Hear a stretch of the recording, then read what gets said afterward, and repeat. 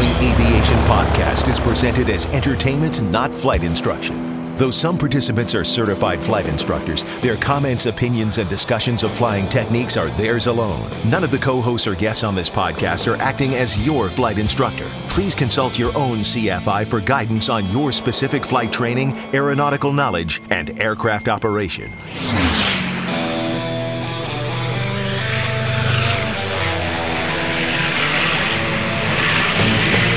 This is the Stuck Mike Avcast, an aviation podcast about learning to fly, living to fly, and loving to fly. Well, welcome to Part 8 from Interviews from the Deck at Sun and Fun 2021. These are the interviews from April 16th, live from the deck at Sun and Fun Radio. Don't forget, you can go to snfradio.com if you want to hear all the other interviews that are out there. These interviews we're going to actually play here in this episode are the ones that were done by the team at the Stuck Mike Avcast. We have 11 interviews, so let me go over all those different 11 interviews that we're going to have in this upcoming episode. First, we're going to go with Carl Grove. Carl Grove is from AC Aero. We're going to talk a little bit about airplane engines at AC Aero. Second up is Lee Lauterbach from Stallion 51. He's going to talk about the importance of recurrent flight training. And, of course, he's the one that flies the P-51 Mustang in the air show. Absolutely incredible show. Next up is going to be Mark Lampe. Mark Lampe is from Captain Santa Claus. He makes ties and other products that have airplane and a Santa Claus in it. But what's really cool is a lot of the money goes towards raising money for people who are hearing impaired. And it's at CaptainSantaClaus.com. Really cool stuff, especially if you're someone who's an airline pilot or just interested in wearing a seasonal tie during holiday seasons with Santa Claus and other things on there. Next up is Tal Clark from Aircraft, talks about aircraft ownership simplified, and he's from CoFlight, coflight.com, and it's Tal Clark. It really is interesting, the product he has that simplifies your maintenance and also if you have a shared airplane. So that's a really interesting interview. If you're thinking about sharing an airplane, but you want to figure out how to go about managing that. Fifth interview is Women in Aviation, Women Shine, Mara Wolf and Jennifer Datz. They'll be on from WAI.org. Next up, interview 6 is David St. George from the Society of Aviation and Flight Educators, safepilots.org. Great organization. I'm a member, and I think it's terrific. You'll learn a little bit about SAFE and what they do for flight instructors. Next, we have air show pilot Patrick McAlee. He's been on the show before. Really interesting. He's a very inspirational individual. High energy show. Really fun to listen to. Number 8 is Daniela Knoll from Bushcat. Hopefully I'm pronouncing that name right. She actually is with Fly Aerosport, and they're going to talk specifically about the Bushcat Light Sport. And it is a neat aircraft. You've probably seen it on some of the YouTube videos. Amazing short field performance and a lot of fun. Big tires, that type of thing. Next up is Shavana Reed from Pipistrel to talk about the Panthera.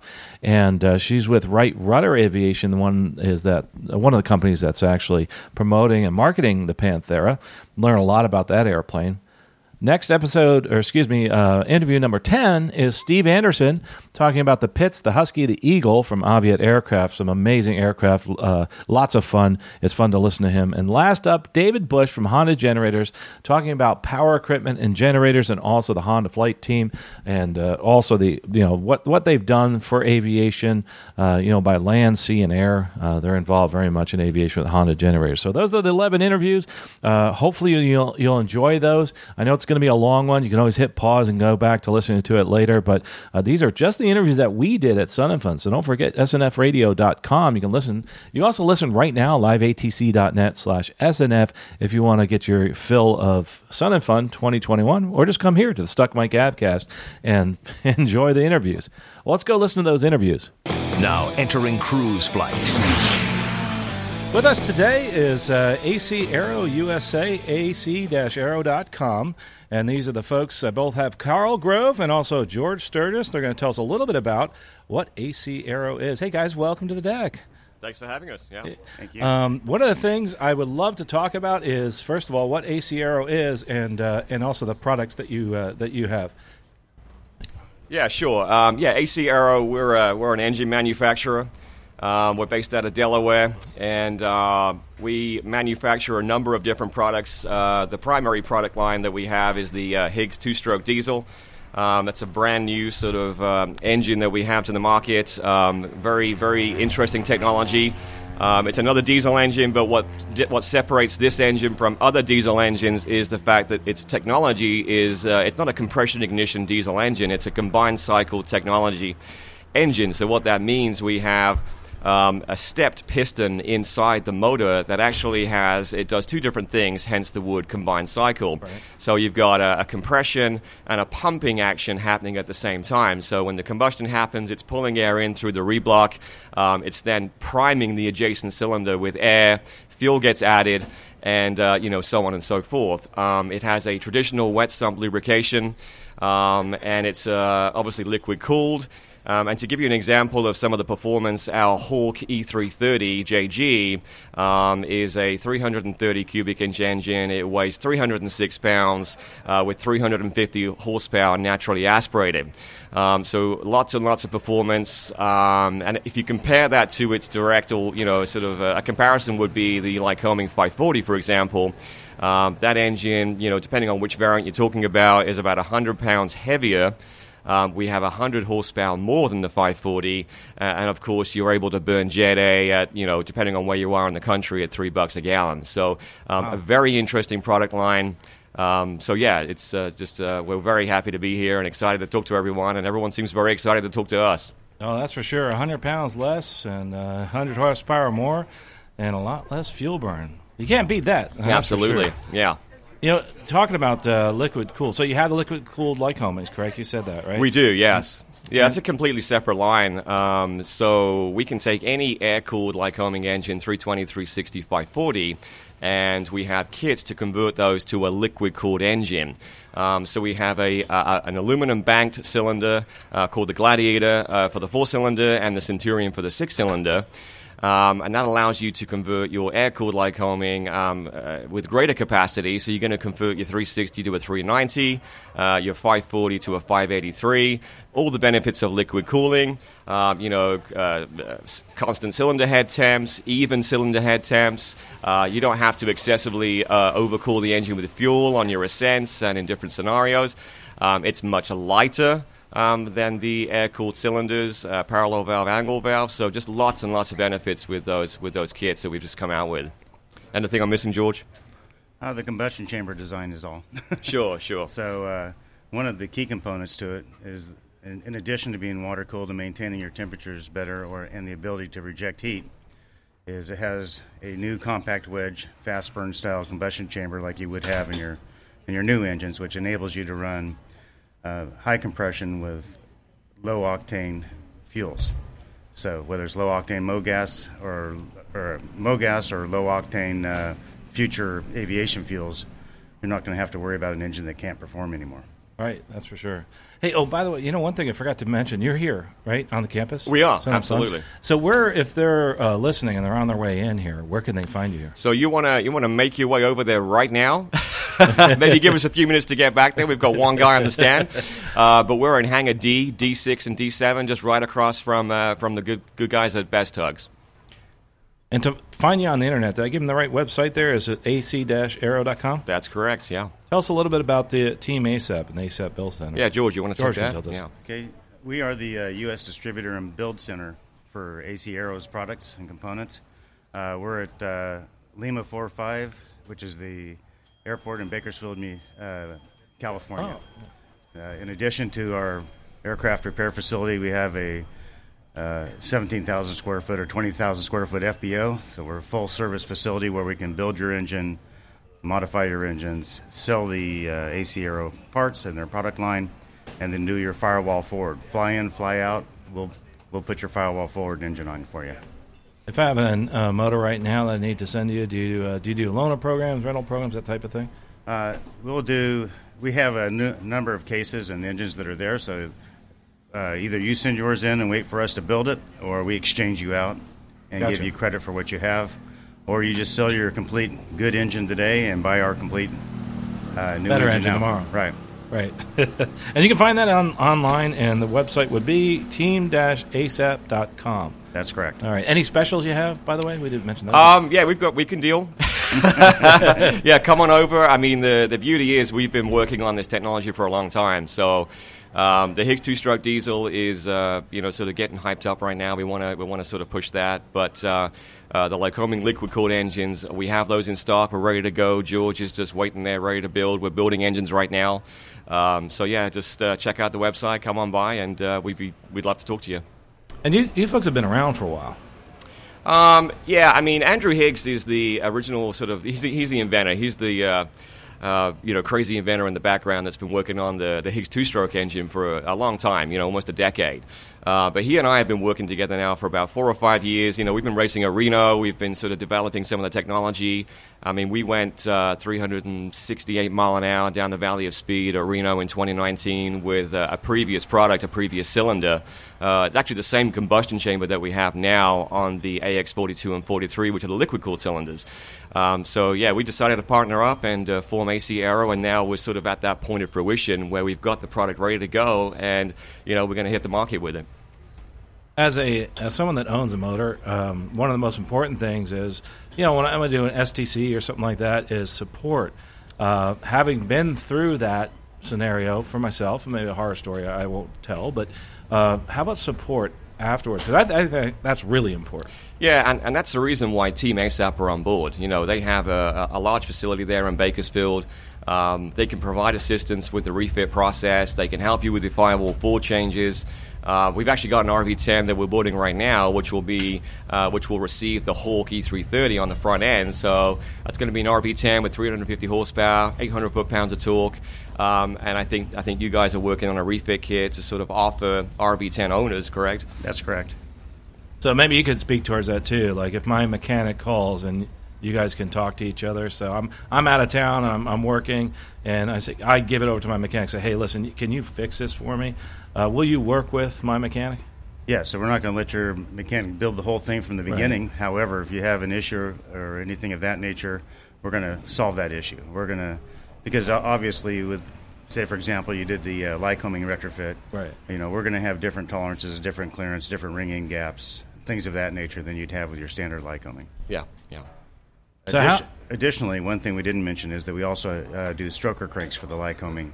Oh, that's right. Yes. Yeah. Tell us a little bit about that. Yeah. Okay. Forgot about that.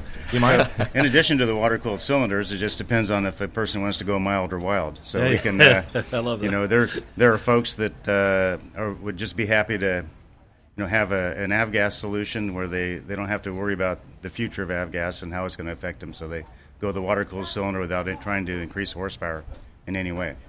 However, for those that wish to increase cubic inch and increase horsepower, we have a product line of stroker cranks. And there are those that wish to stay air-cooled. So we can take your average air-cooled Lycoming and turn a 320 or 360 into a 409 parallel valve.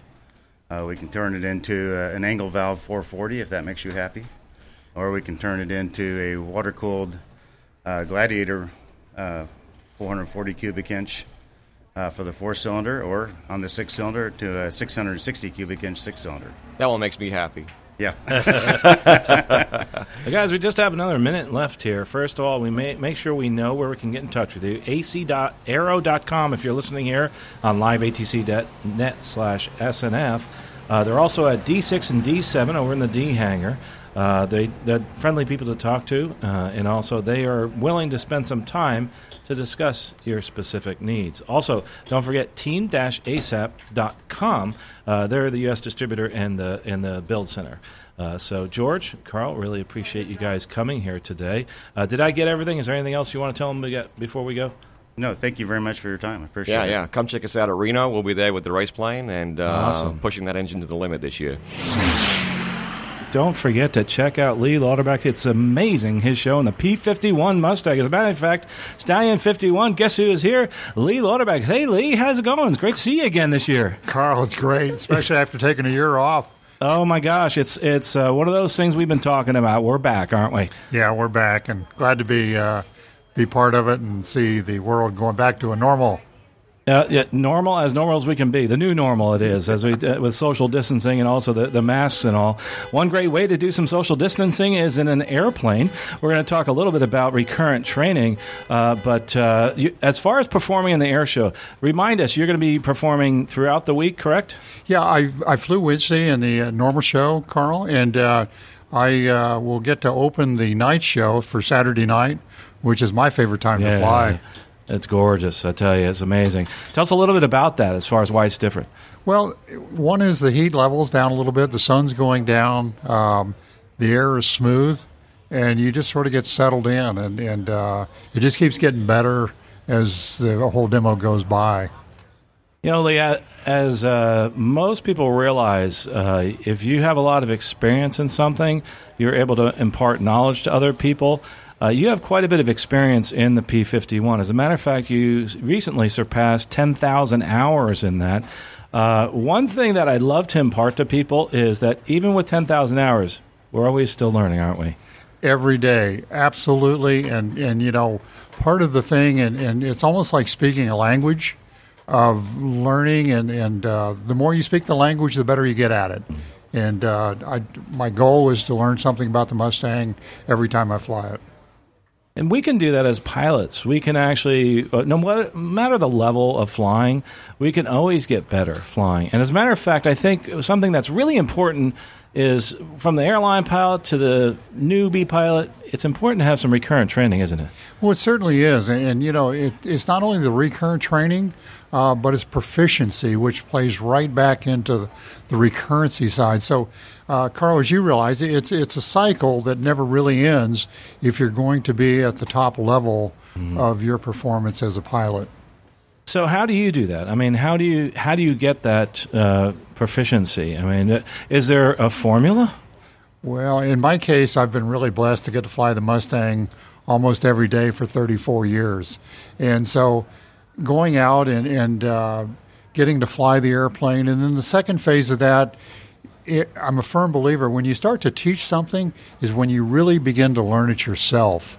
And so in that application, I really sort of get to embrace more and pass that knowledge on, but I also get to educate myself in a sense of little nuances and little things about the aircraft. With our aircraft, say we have a Cherokee, we're gonna do the same. Hopefully, we're gonna learn the little nuances because every airplane is different. You know, we look at you and we say, "Wow, but he's flying a P-51." You know, everybody, no matter what level, needs to do that and keep proficient. It's so true. In other words, it's just a different application, different techniques. But whether it's an ultralight or whether it's a Cherokee or a Cessna, a Learjet or a P-51 Mustang, the recurrent training side is just a very, very important side. It's not just getting in one time and learning the aircraft and then sort of going, because your proficiency level, your abilities will be on a downslope. It's not to go downslope or even go on a level plane, but to continue a learning curve that is ascending instead of descending. And with that, I do want to do a shout-out to my friends at the Red Knights and the training squadron. They actually were so excited to hear you because the Texan 2, you had a little bit of a background there, didn't you? You were involved in that. Yeah, I was. And part of the learning curve for me, again, is from the test pilot side. We started in the Mustang. I started in the Mustang world at the Naval Test Pilot School doing qualitative evaluation work in the P-51. And you might say that what I learned from looking at the airplane from a test pilot standpoint became very valuable for the checkout training and passing that knowledge base on for things that have sort of the tribal knowledge, you might say, has sort of evaporated. So that whole thing from the test pilot side, I've really, really enjoyed and been involved in a lot of it. And I'm still going to do programs in the future on the Mustang and the test pilot side. Well, that's outstanding. We're excited to see you continue on. Lots of experience, a lot of knowledge to impart. As a matter of fact, you're going to be speaking at the Victory Arsenal on Saturday at 11:30. What are you going to be doing there? What type of seminar? Well, it's it's going to be a collection from our side of a lot of experience. I've got not only myself, but I got my key instructors in the Mustang. So there's probably going to be close to 18,000 hours of Mustang experience standing in front of the crowd. So it'll be a great time to ask questions about the Mustang. There's be a solid knowledge base there, you might say. And, I get to quote one of my great sayings is that, thank God there were bombers and never would have been fighters. So the B-25 will be parked right next to us. So we'll have some fun doing that. I'd like to invite everybody to come out. We're just going to really have a blast doing this, and there'll be not only knowledge but a lot of history of the aircraft. Speaking of which, and we were talking about recurrent training, let's talk some fun stuff about flying the P-51. My gosh, that's a dream of so many people to be able to do it.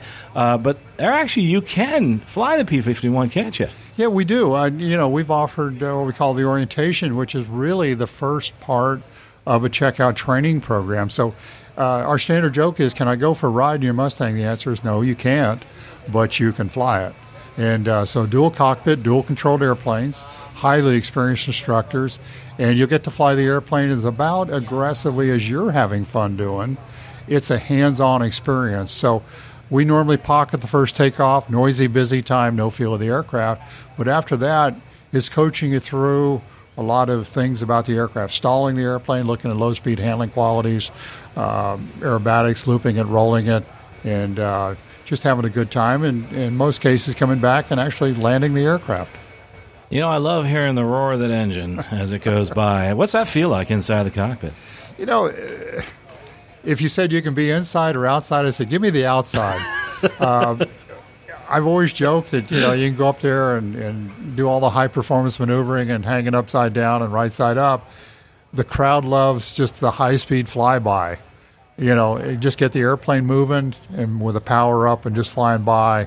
It has a signature of its own and a sound that's never been duplicated by any other aircraft, including the Spitfire.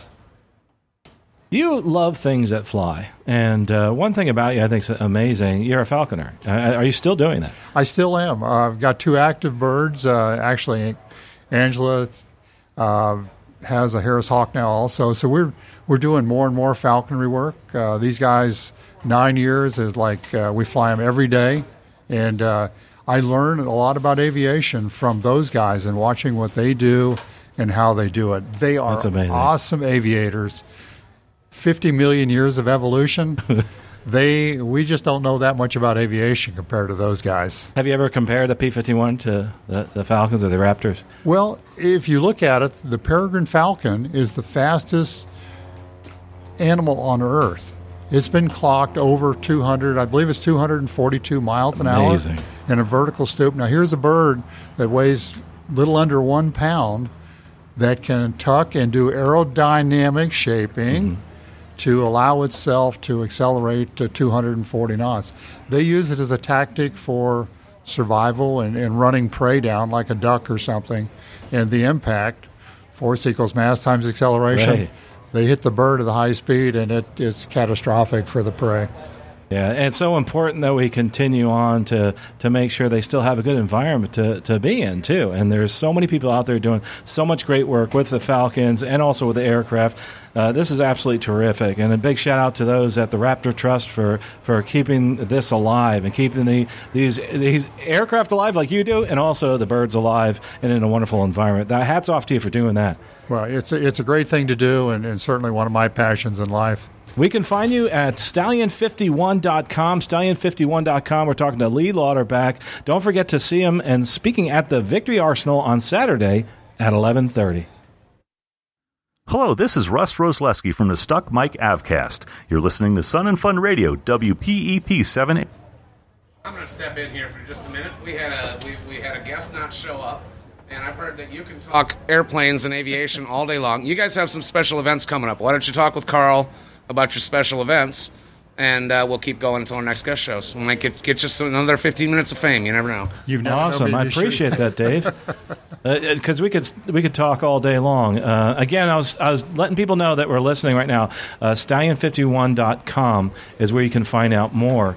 about the aircraft. And I love the fact that you're involved in many different things. Very humble individual, Lee Lauterbach, somebody who is consistently learning. We sometimes sit there and look at you in awe as to what you do with the P-51. I really appreciate your experience and the fact you impart that knowledge to other people.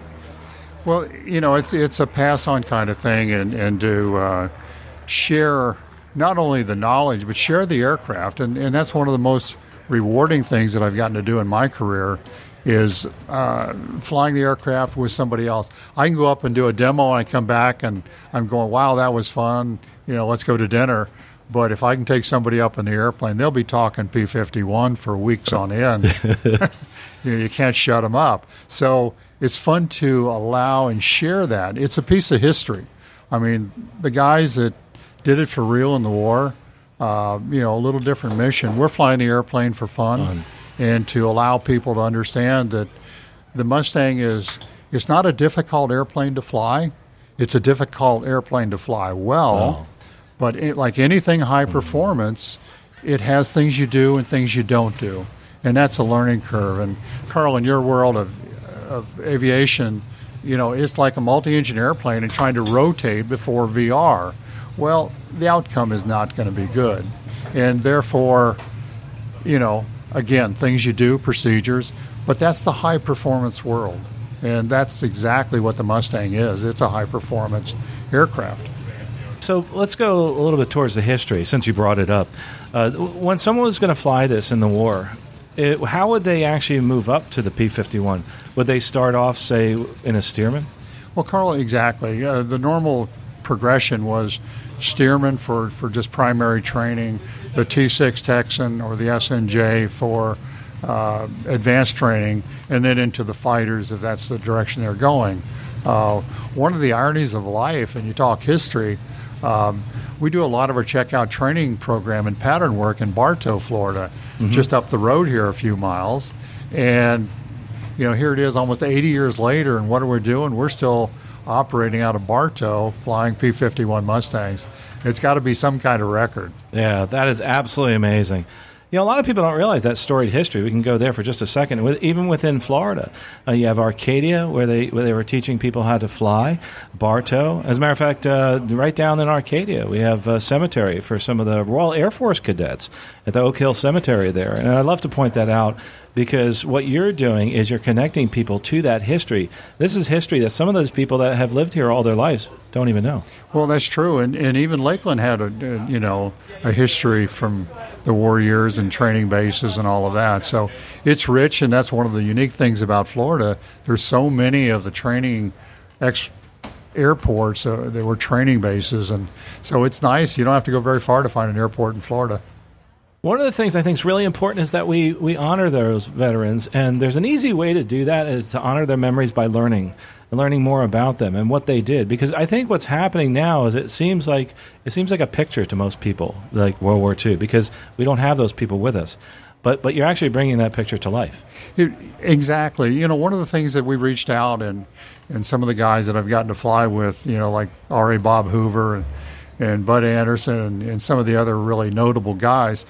In 2007, we did a gathering of Mustangs and Legends, and we had 85 P-51s along with 51 of the legendary guys and girls that made the Mustang what it is back in the combat days and even to today, to say thank you one more time. And you look back 13, 14 years later, and most of those individuals are gone. So really a special treat to gather those people up and say, hey, thanks for doing what you did. It made a difference in us, the freedoms we have today. And so important we don't forget those people or their message. As we do that, as we reflect on that, we start learning more and more. And we start learning about the Red Tails, the Red Tail Squadron, and understanding an important part of our history, and something that I would never have found out about unless I maybe saw you flying an aircraft. And I said, gosh, I'm going to look this up, stallion51.com, and see. And there's some more information on there about the history. Yeah, there is. We have a history page on it and sort of go through the history not only of the aircraft we're flying, which is a dual cockpit, dual controlled airplane, but the derivations of the P-51 Mustang from its origination, which was very unique, slide rules and drafting tables in a short period of time. I'm not sure we could do that in today's world. No, definitely not. Yeah, this has been awesome having Lee Lauterbach. I was going to have Eric Crump join us up here on the deck. Eric is filling in for Lights Leanhouse. We usually do the day with Lights and in the morning, but and the reason I'm bringing Eric up here is that there's two parts of this. There's the education of those aviators like me that have a little bit of experience, and those that are just getting started in aviation. And that's Eric Crump, who's the director of aerospace at Polk State College. And one thing I want to talk towards is the fact that even people at that level that are starting out can get the experience like the folks here at Stallion 51. And I live constantly in eternal jealousy of Lee Lauterbach. And so all my students, I don't say all, a very large portion come over to Kissimmee to get their medical, and they get to watch you fly. We also share a friend in Dennis Koshan. So I hope that one day I can live vicariously either through you or Dennis in one way or another. If you could just point me in the right direction, I feel like I could probably fly it. I feel like maybe I could do it, but I don't know, Eric. Well, here's the thing. Both of you are looking at me like, now hold on a second. So here's the offer. Come on over. The key's in the aircraft. Anytime you want. Good deal. I think I might want a little bit of dual Lee first before we go down that road. But thank you for that. Yeah. So my students, range from immediate graduates from Central Florida Aerospace Academy or some of our other local high schools to veterans separating from multiple years of service with the armed services and I have a 55-year-old in my program right now, right. Second retiree who's like, you know what, I've always wanted to be a pilot. I'm going to do this now. So it's a little bit of everything. The thing that unites them all, which is sort of what you guys are talking about, is this love and passion for aviation, right? And so it's so easy to do something that you just love. It's hard. It costs a little bit of money. But, man, it's so much fun. And the view is amazing, too.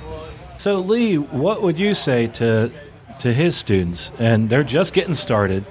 They look at you in awe. They're saying, wow, I can't imagine being where you are. But you started right where they are right now. What would you say to those students just getting started right now? Well, one of the great questions is like, well, how many hours do you have? And they may very shyly say, well, I've got 25. And my comeback is always, I had 25 hours. I get it, and all you have to do is have that passion, have that desire. I saw a sign, I think you guys had it, unsuccessful, has successful in it. It just got the un. Just get rid of the on, and you're on your way. So I can identify with those, and that's the next generation. And, you look at that, and I try to keep that in mind. I watched R.A. Bob Hoover fly Mustangs when I was like 14 years old, and major inspiration on my life. And I was blessed to get to know Bob very well, get to fly with him. And I flew with him in the Mustang, the Shrike Commander, the Sabre Jet, or the Sabreliner, and we always compared notes and just had the best time talking aviation and certainly talking the Mustang. And he was a major inspiration. But I go from a young kid and all the way up through the chain and the ranks, and Hoover's gone now. And so what can I do to inspire the next generation kid that may be a fighter pilot? But someone like yourself, sometimes we look at and see the perfection in your performance and think, gosh, they probably were born to being able to do this. You've had challenges, haven't you? Oh, absolutely. And one of my biggest disappointments is I always wanted to be a fighter pilot. And I had all kinds of ratings. I went to LSU. I was majoring in aeronautical engineering, ROTC, but I knew I didn't have 20/20 vision. But being an optimist, I'm going, I'll figure out a way around this. And, but when it came to read the 20/20 line, I just couldn't get there, and I wasn't going to cheat on it. So they said, you'll never fly. You'll never fly in the military. And it was a little bit of a disappointment, but, my challenge was great. I'll form my own fighter squadron. And in a sense, that's what I have. I have an operation that is completely run like a military operation.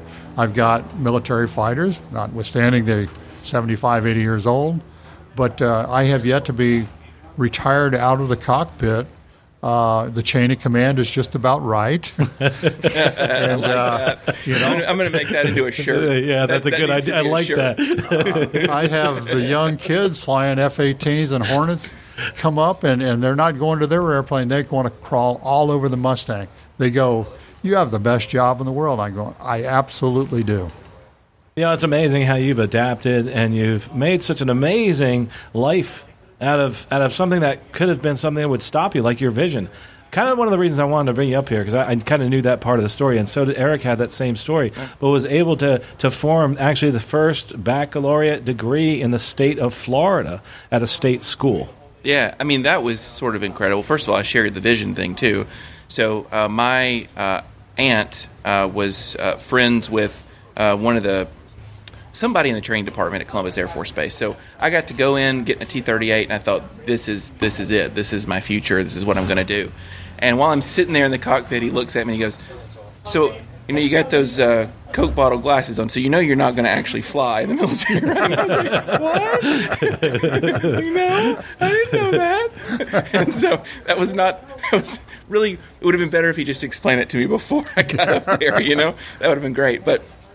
And then later on, finally get my medical certificate, solo, do all that thing. I finally get through that part, then go to renew my medical and realize that my color deficiency, which was effectively tested before, that test no longer counts, so I lost my night flying privileges for 9 months. Right as I was beginning my career as a corporate pilot, do a lot of night flying, that was a big deal. That could have been a deal breaker. Ultimately managed to get through that too. But yeah, I think that goes back to passion, right? I mean, that's why you saw it through, because you wanted it. I tell my students this all the time. There was nothing you could have put in front of me that would have prohibited me eventually from figuring out a way to fly an airplane. Like I would have, it didn't matter. Eventually it was going to happen because I love it so much. And then when I came to Polk, we're one of 5 state colleges that have an aviation degree program. And we looked at this and going, a lot of major airlines are looking at baccalaureate degrees. When the FAA released their guidance for the restricted ATP certificate, there was a huge benefit to having a bachelor's degree in that. But there were no state programs that had a bachelor's degree, and so we built one from scratch. With the help of our sister colleges, managed to get that done and launched that in 2014. And that was a huge accomplishment, and something that I went into, I guess, just like in flight training. I had no idea what I was doing when I started it. I learned a lot from the process, and now a lot of other people are getting the benefit from it, which is awesome.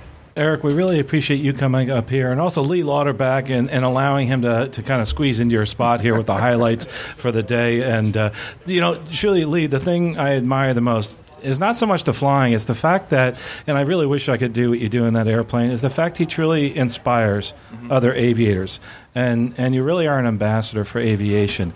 And I think you don't realize how many lives you've actually touched, but you sure have. And people, if you want to find out more about Lee and be inspired, go to stallion51.com. Lee, I thank you so much for coming here. Carl, always a pleasure to work with you guys. Thank you so much.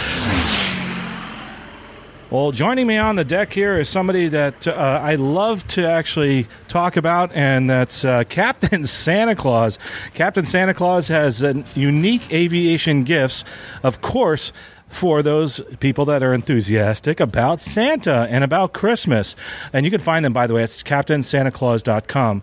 Mark Lampe, we've spoken before, and I'm very excited to have you on the deck for 2 reasons, not just to talk about Santa Claus, but about something else that's very unique. We'll get to that in a second. Welcome to the deck, Mark. Thank you very much. Nice to be here. Hey, Mark. Good to see you again, Mark. Mark and I met. We're friends from Showcase, so he's been a guest on Showcase Live in the past several times, so welcome back. It's good to see you again. Good to see you again, You're looking Dave. Healthy. You're looking good. I'm glad to see it. Glad to see it. So, Carl, you go ahead. I'll stand by. One of the things that is really exciting about your products is every holiday season, especially those of us that work for the airlines, we always want to do something unique. And the only way we're allowed to show our holiday spirit usually is through our ties, sometimes through our epaulets. And you've come up with this really cool product, and one I'm actually going to have my wife go over and buy one at the booth, is a tie with Santa Claus on there. And you are Captain Santa Claus. So tell us a little bit about the product, how you got it started, and why do they call you Captain Santa Claus? Well, thank you. We had this idea many years ago. I was actually an Air Force Reserve pilot, and we were tasked with a mission to Central America after a hurricane.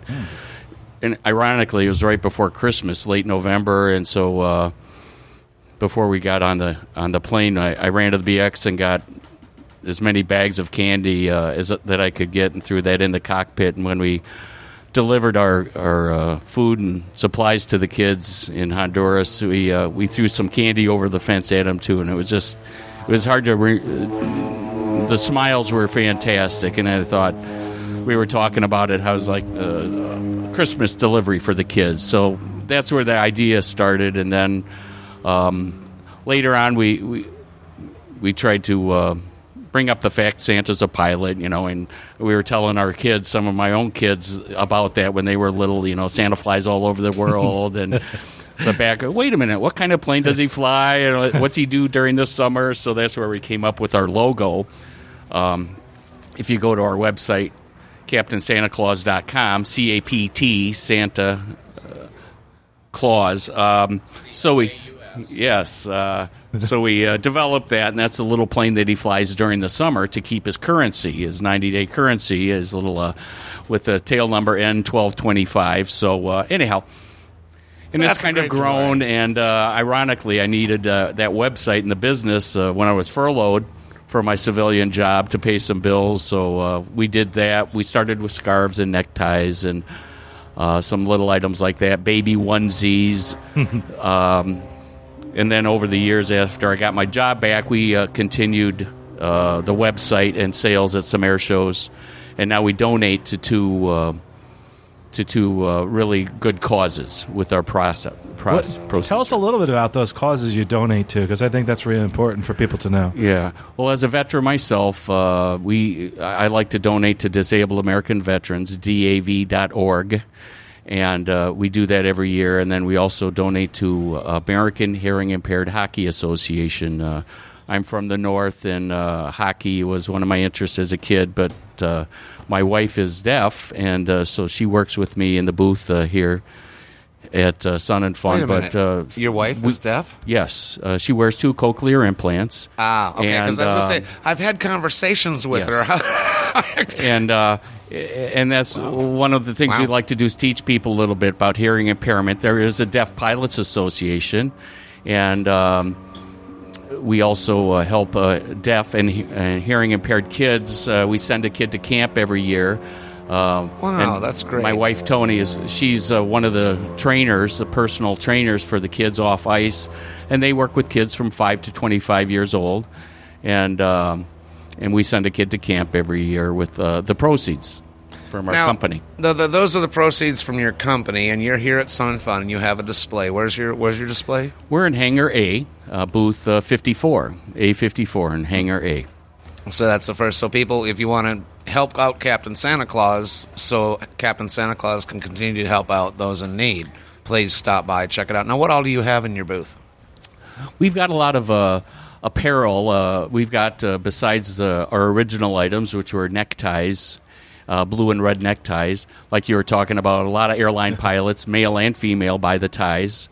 We also have scarves that my wife Tony designed. They're really pretty scarves. We also have T-shirts with a logo of Captain Santa, colorful logo for young kids. And then one of our daughters designed our newest product line was a flying grandpa. I'm a flying grandpa, like a regular grandpa, only way cooler. There you go. And those are very popular, so Grandma got a little jealous, so we decided to add a flying grandma and a flying mom and a flying dad and a flying kid T-shirt. So a little bit of fun for everybody in the family.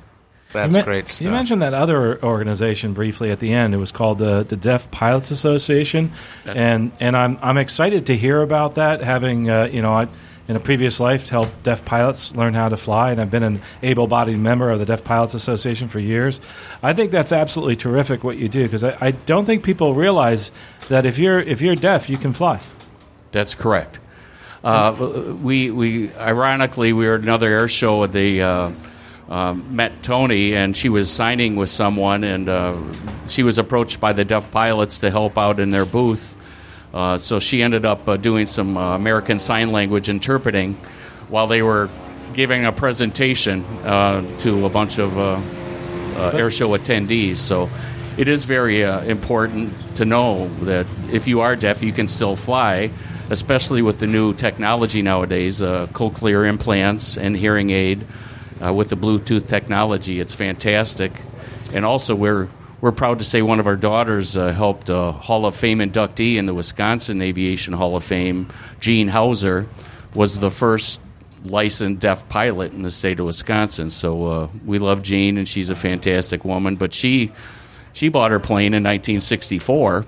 Wow. And flew it across country several times. When I was 2. Look at how old I am. She bought that airplane when I was 2. I was born in 62. She bought the plane in 64. Did you say 64? In 1964, Yeah, she I was. was old. Yeah, and I'm old. she was totally deaf, but she would have a co-pilot ride along and scratch, frequency changes and altitude changes on a piece of paper for her. But if there's a deaf or hearing impaired person, we'd love to talk with them and meet them at the booth or encourage them to come by and say hello. And really importantly, too, it reaches out to those pilots that are flight instructors and helps them realize that if you have somebody that is hearing impaired, they too can fly. Don't think they can't. They can definitely fly. And by the way, you don't have to know how to sign. There's many ways you can communicate with somebody without signing, and that person will teach you. I was at an advantage. I come from an Italian family, so I was able to help somebody learn how to fly and stall and learn how to break the stall. And as a matter of fact, I think I do that often with my other students because they're so nervous. I was thinking while you were talking about deaf pilots, and I'm thinking, well, yeah, a person can fly if they're deaf because they can feel the aircraft. Because flying is just as much feel as it is listening. So they can feel changes, and they know what feels right. And they can read the gauges, and until you made the comment about having someone ride with her and wrote out the frequency changes and stuff, or course changes, it hadn't occurred to me. Well, yeah, but they can't hear ATC, so that's really cool. Now, we've got about 2 minutes left, and I know this is about Captain Santa Claus and all the great stuff you do here, but quickly, how do you, if you're a deaf pilot, are there interpretation machines that translate to script, or how does that work? Do you have to have somebody with you? You could do some of those things. They do exist, but I'm a former CFI also, but I would actually use sign language before I even knew what American Sign Language was. Wow. You can use your finger and point at the heading or altitude or airspeed, things like that. Right, but more specifically, radio traffic. Is there? You keep something. You keep a second with you to interpret the radio traffic. Not really. Not really. It does exist, and it probably works through a hearing aid or the cochlear implants that the pilot would be wearing. All right, thank you. I think you brought up a good point. People realize you don't have to have a radio to fly into many airports. No, you don't. And that's how a lot of the deaf pilots are able to fly. And the FAA designees do have waiver capability, and that's what they've used, for instance, with Gene. By the way, there's procedures and there's light guns and things like that. I know we only have a minute, but I love your products. I am definitely going to get the Christmas ornament that you have. And check it out at CaptainSantaClaus.com if you're listening online. Spell that out also, because it's an unusual Captain spelling. CAPT, like Captain CAPT, Santa, SANTA, Claus, CLAUS.com. CaptainSantaClaus.com. You can put it in Google and probably find it that way too. Yes. And they can find you here on the field. And if you're an airline pilot, I highly suggest you go out and get their ties for the next holiday season, because we're allowed to wear holiday ties much longer now, which is absolutely terrific. Yes, we are. I love what you're doing. I love the fact that money is going to helping other people, people that have hearing impairments, helping them realize their goals in life. And I think that's just amazing. Thanks so much. The deaf, the hearing impaired, and the disabled veterans, too. And the disabled veterans, thank you. Mark Lamp, Captain Santa Claus, thank you so much for coming. Dave. I look forward to seeing you Carl. this year in DeLand. We hope to be there. Now that we've gone from the announcements, we have our next guest on the deck here, and that's CEO of CoFlight, and that's CoFlyt.com. It's an aircraft management software, both for general aviation and for Part 135. Yep. Hey, welcome to the deck. Yeah, thanks for having me here. This is great. And, you can introduce yourself. I'm sorry I didn't make that. Yeah, no, that's good. I'm Tal Clark, as you said, co-founder and CEO of CoFlight. Live in Pensacola, which is where we started the business. So it's great to be down here. First time at Sun and Fun, actually, too, which has been Is great. It really? Yeah. Wow. Well, we're glad you're here. Yeah. How do you like it so far? I love it. I haven't been out of the hangars much. We've been kind of busy over there, so it's been a good show, but hope to have some time to walk around and look around a little bit more. I'm glad you said that. You've been kind of busy. Yeah, it has been busy. I mean, it's been. I've been pleasantly surprised. We really didn't know what to expect. I know there's a few people that didn't make it, and we did. It's been great for CoFlight, so we've enjoyed being here. Awesome. That's good to hear. And if you're out there listening to us at liveatc.net/SNF, don't forget to come into the gates and check out the vendors. It actually is getting busy here. I mean, there's lots of people walking around. There's lots of airplanes. There's so many people with parked airplanes out there that they're having to move into extra lots, so that's a good thing. Yeah, well, I parked mine over at Plant City, so because I got to get out of here a little bit. But it's been I know a lot of airports are full around here, so they sure are. You know, one of the things that I find when I'm been an aircraft owner, been in partnerships, been in clubs, actually had my own airplane, but I let a lot of people fly it. Let the kids use it. Is that I usually am left in the dark because I'm the owner for some reason on the airplane as far as if I need a VOR check or if something breaks or if there's a maintenance issue. I might be in California and the plane's here in Florida. But I wish there was a tool that could help me. Yeah. Well, I think that's what we've built, and we're sort of proud of the software. I've been an aircraft owner myself. I had a Bonanza, and now I'm in a Baron, and my co-founder and partner also has a Piper Cherokee, and he's an engineer. I've been a pilot since I was 18, so I've been flying a long time. And one of the things that I've learned and probably didn't recognize originally is they do a great job of really teaching us how to fly an aircraft, everything from instrument readiness, commercial readiness, great training, right? One of the things I don't think I was ever really taught is how to own an aircraft. Yeah, that's for sure. And some of the inspections and tools that are required to do that. And so we've tried to fill some of that gap with CoFlight. And so it's really an asset management platform for aircraft, allows you to communicate across the aircraft and all the things you're talking about. It's a communications tool as well between you and the people that fly the aircraft. I like it because it reminds me of the different inspections we have to have. It's actually kind of a reminder during a flight review. You can kind of go look at it. Really neat product. If you get a chance, if you're listening right now on liveatc.net/SNF, go to CoFlight, CoFlyt.com. You kind of listen along while we're talking about this. Again, let's look at a scenario. If I have a student that has my aircraft and they put it in the hangar and the light bulb breaks, and I don't hear about it because they write it in the book. What can they do so that I'm immediately notified? Yeah, that's absolutely one of the great scenarios. We've actually had people say that, and that's one of the things they love about CoFlight is in the past you had to go to the airport to know that your aircraft was you had an issue. What CoFlight does, though, is there's a squawk page in there as well. So whoever's flying the aircraft, they actually should close it out with their flight, right? We roll over the Hobbs in, or tack in, whichever way you want to track your flights, and then Hobbs out. So it updates everything in there. And then there's a squawk page that allows you to put in, hey, I had a cracked nav light or whatever it may be. And that's communicated to everybody associated with aircraft. So you can add as many users as you want to, including your A&P. One of the things I hear from people is the fact that I'm always liable if I write something down. So I'm always afraid to put something on a squawk sheet.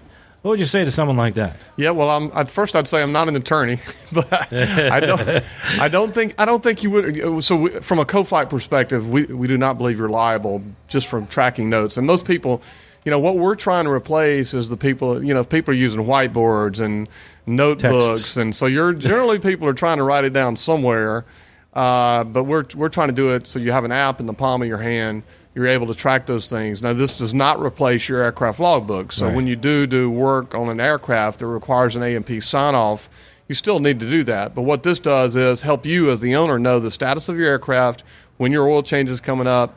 If there's a problem with the aircraft, you communicate it to the rest of your team. And you also can, if you're in a partnership, you can use it from a payments perspective. We have a payments module as well as a scheduler. So, if I have a problem with the aircraft, and like I said, the plane's here in Florida, I'm in California, I need to get it fixed, and I need to get the information to my mechanic who's not. Well, first of all, can they be part of this? Yes. So that they get that information? Absolutely. So there's a user setting within CoFlight where you can add anyone you'd like to. And we actually have profiles. So we have an A&P profile that allows them to see all the squawks and everything that they need to see on the aircraft, including flights and flight times.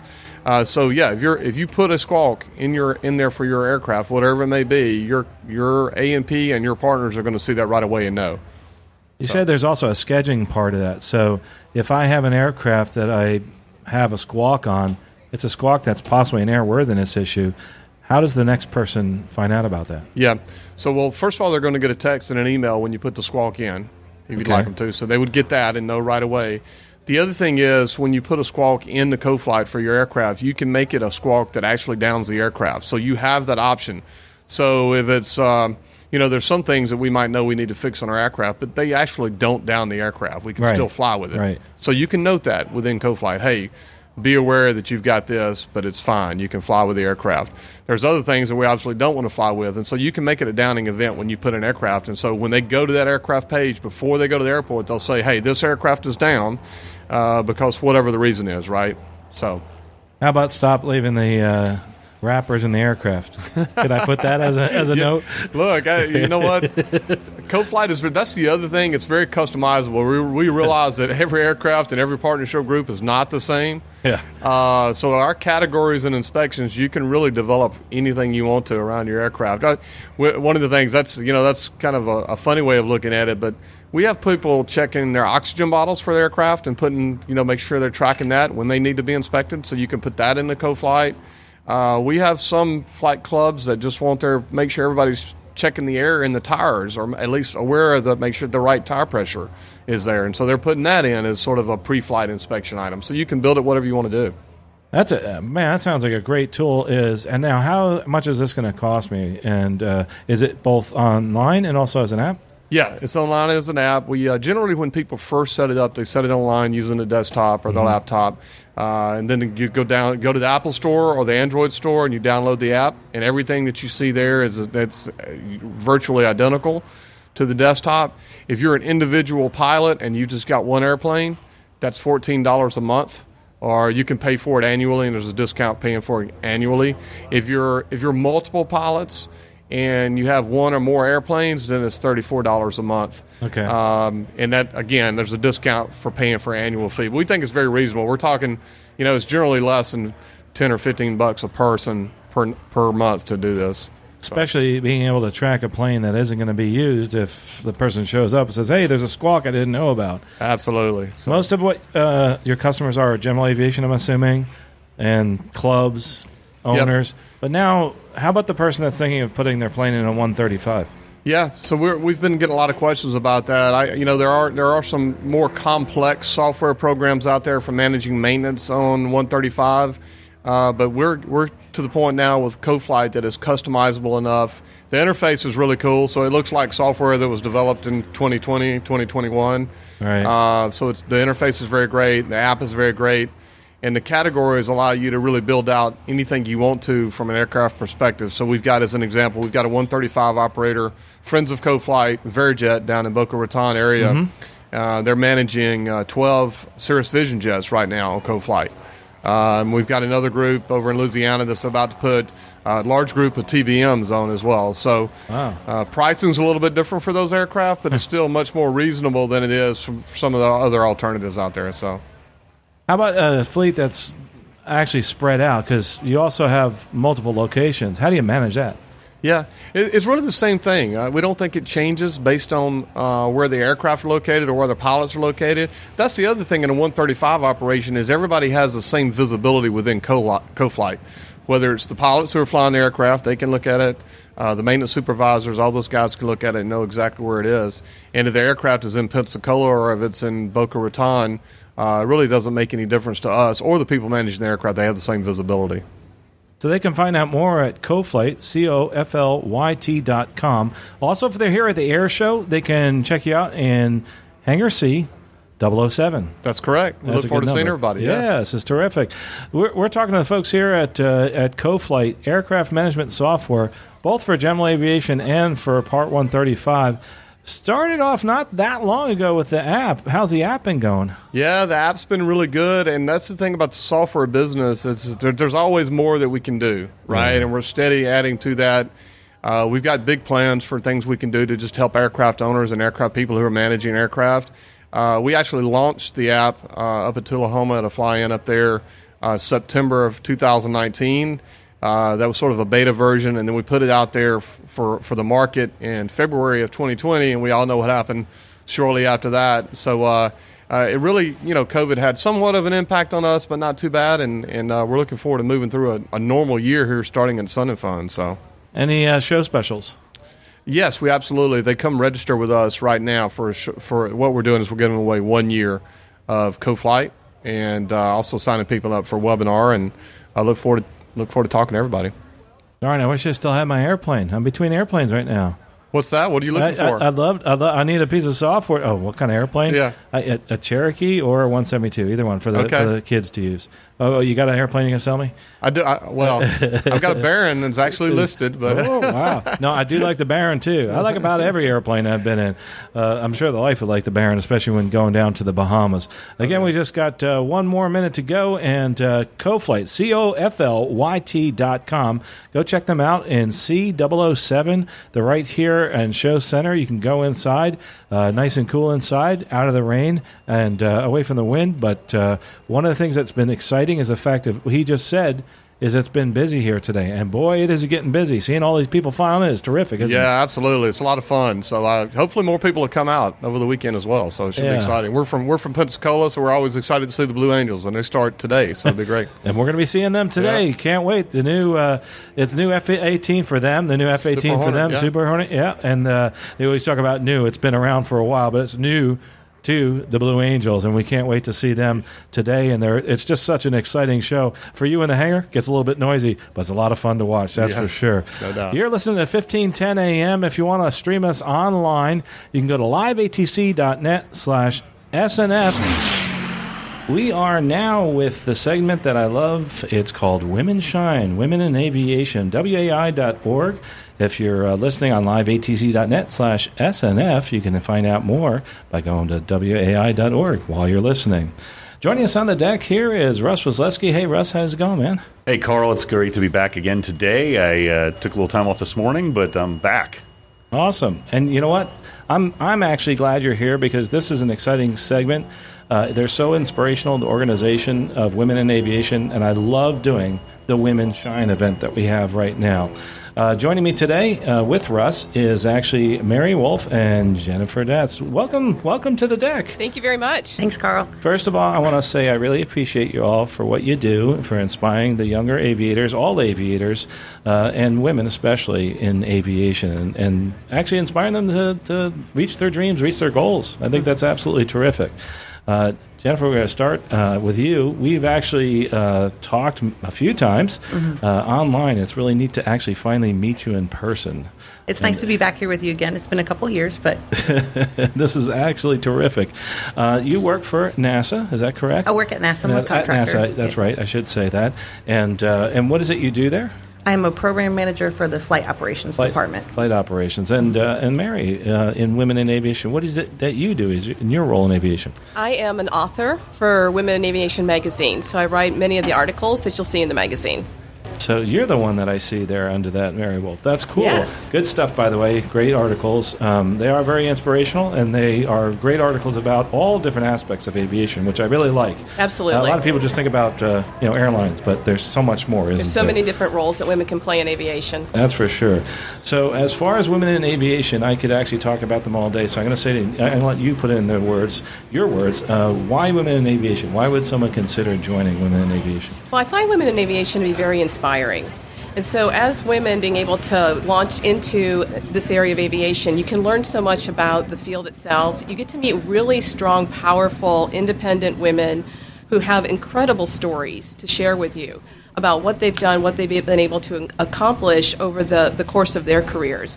And I think from an inspiration perspective, if you're a young girl who's thinking about doing a different kind of career, or if you're interested in aviation but you're not sure what part of aviation to go into, pick up a magazine, go to Girls in Aviation Day, speak to some of the women who are pilots or engineers or work in the maintenance shops and really learn about what they've done, and you'll realize that there's a whole world out there of different opportunities for you that you can step into.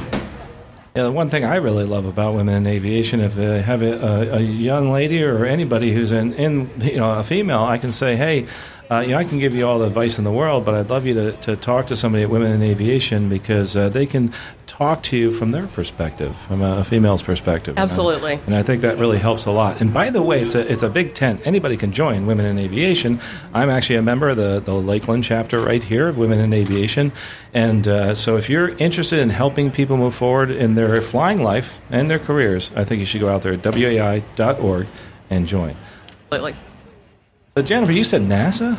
NASA, yeah. That's so cool. Women in Aerospace, too. I'll get behind that. Actually, Mary and I were just having a conversation before coming up on the deck to do the show about I'd really like to see women in aerospace featured, such as NASA's first female launch director, Charlie Blackwell Thompson, because she's got an amazing story, and what an incredible inspiration she would be for women who are considering careers in aerospace. You're involved with NASA in a unique perspective. You have a unique perspective as a contractor, but also there's some helicopters they use at NASA. A lot of times we don't think about helicopters at NASA. So what's the mission there? There actually are about 5 mission profiles. We use them for a variety of things. Most excitingly, of course, next Thursday we'll be escorting the astronauts to the pad for their Crew 2 launch, and we will clear the blast destruction area for that launch to make sure there's no one in the water in case of an anomaly. Also, if things go really poorly and someone has to be transported to the hospital, we're there for those resources as well. Other than that, we do a lot of security missions. We also are situated on a wildlife refuge, so we will take the NASA biologists out to count the threatened and endangered species on the wildlife refuge, such as eagles and manatees. When we have a hurricane, we're the first people on scene to take out the emergency response team to see where the impact is the greatest and what needs to be dealt with. And that's a bird's eye view from the sky, which is better than being boots on the ground, a little less risky. Other than that, just general, we entertain other operations. They'll come and talk to us so that we have a perspective of what's going on in the local aviation community as far as rotorcraft. We do a multitude of things. It's actually a very cool job.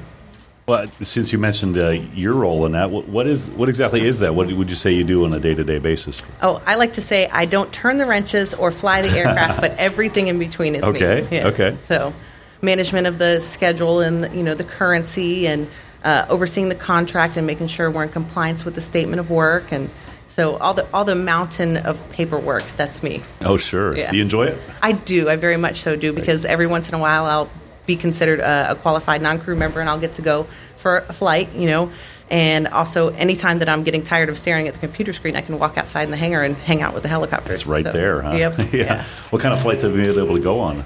I had to be left seat when we went out on a photo op when we were getting ready to the Hueys. It was a salute to the Hueys because they had been on the Space Center for over 20 years. So we went out to do a photo shoot in front of the VAB with the EC-135 out front and the Huey behind it. At the time, we hadn't hired the new contract pilot, so we needed an extra set of eyes in the aircraft, so I got to be associated with the mission for that, which was very cool. That sounds awesome, Jennifer. Yeah, that does. It was a great send-off to the Huey because, that it's such an iconic aircraft, and I feel so much safer with my pilots in the EC-135, especially flying over the water because it's a 2-engine system. But you miss that Huey and that signature sound, so. I think that, you're talking about NASA and helicopters, and Carl kind of alluded to this. Most of us don't associate NASA with helicopters. We think, obviously, spacecraft and such, and maybe, if we watch The Right Stuff or those kind of, we got, a couple of fighter jets or T-38s or something. But so how many helicopters does NASA have or operate? We have 3. We have three? A fleet of 3. So how big would you say, the support staff is pilots and... We're tiny. There are only 5 contractors, which is myself as the program manager, 2 pilots, and 2 mechanics. And then on the NASA side of the house, there are 2 pilots, a mechanic lead, and then a contracting officer representative. We're a really small group. Sounds like a really neat job if you can get into it, though. It is. And every once in a while, you'll get an astronaut come out to fly because they have to understand the concept of vertical flight. So actually, Suni Williams came out and flew the Huey about 4 months ago, which was really cool to see. Cool. Yeah. Women in aviation, women in aerospace. How have you seen them grow within the field as far as females? And maybe you could give us a little more color on the percentages in aerospace specifically. It's definitely growing in aerospace. I have a unique perspective working on boots on the ground at NASA. NASA's incredibly supportive of diversity in their ranks, and really they're a great supporter of women in engineering and all the disciplines. Actually, the newest crawler pilot or crawler driver is a woman. So, cool. Yeah, they're very, I would say... I'll at have to NASA, interview her. Oh, she's very cool. I would say at NASA, you probably... I know in the leadership, it's 40% female and 60% male, and we're climbing, and the engineering is growing as well, as far as more women go. Great. That's absolutely wonderful. You mentioned Girls in Aviation Day. I think they had it virtually last year. They're going to actually do that this year, right? Yeah, and just explain that real quick, what that is. We have about a minute left. It's a huge opportunity for young women to come out and meet pilots, to be able to get on aircraft, aircraft maybe that they haven't been able to step onto before, but really get a chance to tour aircraft, tour maintenance sheds, be able to meet pilots, ask questions, learn about scholarship programs. So Women in Aviation supports a lot of scholarship programs for young girls. And so it's a really opportunity for them to learn about a potential different career path for themselves. The scholarships are amazing. They're always coming out with new ones. It's amazing also the fact that there's so many people that are donating to help people. Yes. And I love that. I also love the fact that you folks are ambassadors for those young people looking to get into aviation. Not just young people, all women. Mm-hmm. And we really appreciate what you do. You guys are always smiling. I wish we were on TV right now. I have to say that I've been inspired by your stories, and Jennifer especially. Gosh, hats off to you for what you've done. I know you've had a lot of challenges, and it seems you're always smiling through all those challenges. Absolutely, you have to. Yeah, appreciate you, and also what everybody at WAI does, WAI.org. It's a large organization that has a very personal touch, I feel. So go check them out, Women in Aviation, WAI.org. And don't forget, we're going to have Girls in Aviation Day. Thanks so much for coming here. Thank you very much. Thank you. Joining us today is David St. George. I've known him for years, a truly advocate for aviation education, and he is the executive director, I should say, of SAFE. Hey, welcome back, man. Hey, Carl, how are you doing? Wonderful. We're going to talk about a few things here, but quickly, if you don't mind, tell us a little bit about SAFE. What is SAFE? Society of Aviation and Flight Educators. We are a 501c3 not-for-profit, and basically the idea is we're trying to improve the professionalism and excellence of the CFIs. If we improve the CFI, we improve every pilot and improve their safety. Absolutely. I've been a member for many years. I really enjoy SAFE and all that they've done, from everything from insurance to teaching, etc. But one of the things that we're going to focus on today is the professionalism of the instructor and how we can actually stretch ourselves as flight instructors through a program. And it's called the Master Instructors Program. So tell us a little bit about that. Well, it's personal for me because I got my CFI, II, and, you do all that and you say, hey, what's next? The FAA has nothing for the CFI to step up. I got my gold seal. That's a one-off and it's done. But if you want to continue your education, get some recognition, that's the Master Instructor Program. All these people that you see becoming National Flight Instructor are people who stepped up. I think something like 70% of them were Master Instructors. It's a continuing education program, and it also qualifies you for discounts on our insurance. So it's a very valuable program, and it's endorsed by the FAA for CFI renewal. As a matter of fact, you talked about that. I was actually the first person in the Tampa FSDO to get my CFI renewed through the Master Instructor Organization, through the Master CFI. The Master Flight Instructor is something well and above actually the Gold Seal, because you have to do many things. You have to be involved as a citizen in the aviation education community. Exactly right. Yeah, it has 5 areas that you want to fill in, and it's masterinstructors.org. It's very simple. You go there. But there's categories, educator and, community citizen, like you say, participant. And what I did every year is I got another rating. I got glider. I keep adding. And so the idea for safety in aviation is you just have to keep learning if you keep moving upward. Yeah, I think I agree with what you're saying here, is that there is no as far as the FAA is concerned, there's no advanced program and no advanced CFI or anything like that.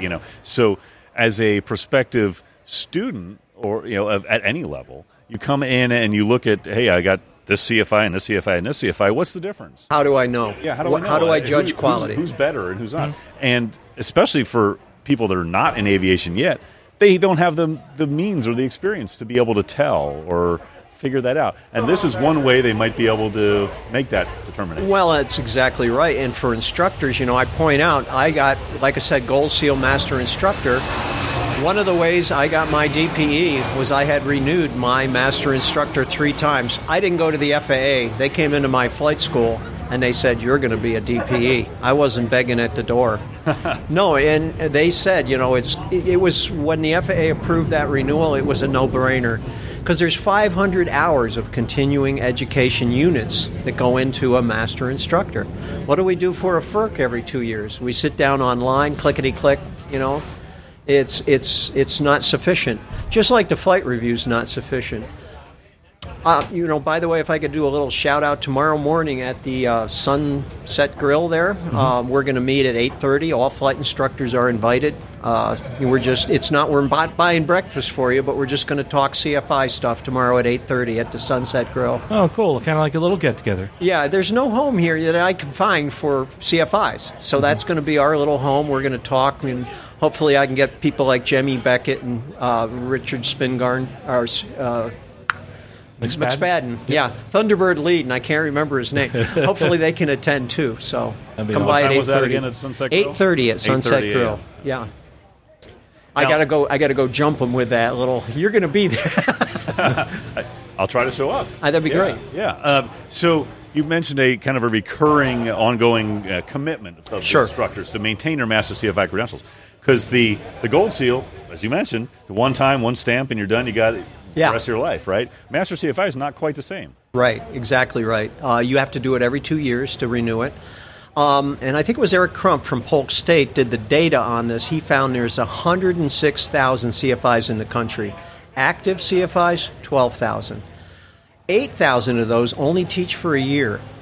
Really? So 4,000 are the number of CFIs that continue year after year after year. And that is a shocking number. When we look at accidents and we say, who's teaching these people? 2/3 of the instructors have taught for less than a year. That really puts it in focus. And what Carl said is exactly right. How is somebody that's looking at the market going to know, is this a senior instructor, somebody that has a quality kind of background to teach my son, daughter, husband, wife? One other important thing I think about CFIs is helping other people as CFIs understand how to make money as a CFI, how to make a living. Yeah. And one nice thing about an organization like this is that there's other people who are doing it. Yeah. And I can actually speak to them. Yeah, there's a paradigm, and you do this for pilots getting into the airlines, but that mentoring is a huge part of what we do at SAFE. We have a mentoring program, and currently, every new CFI that we get certified, we're giving them a mentor, so they have a person to work with them. And so, the how do I market myself? The one that I think of is Greg Brown. He was the first master CFI, and he wrote that book, Savvy CFI. Right.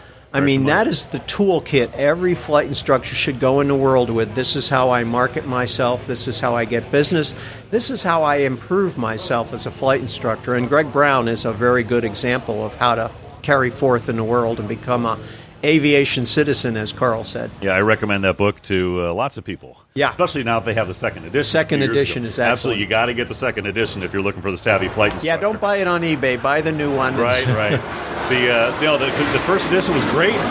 It was a kind of a victim of its times anymore, though. Some of the ideas are a little archaic. Most of the overall stuff is pretty good. The second one, though, is all updated for the current environment, social media. Exactly. Yeah. Social media. And if you don't know that Facebook group that Greg Brown runs, the Student Pilot Community, is an excellent, for pilots working their way up. It's a great tool.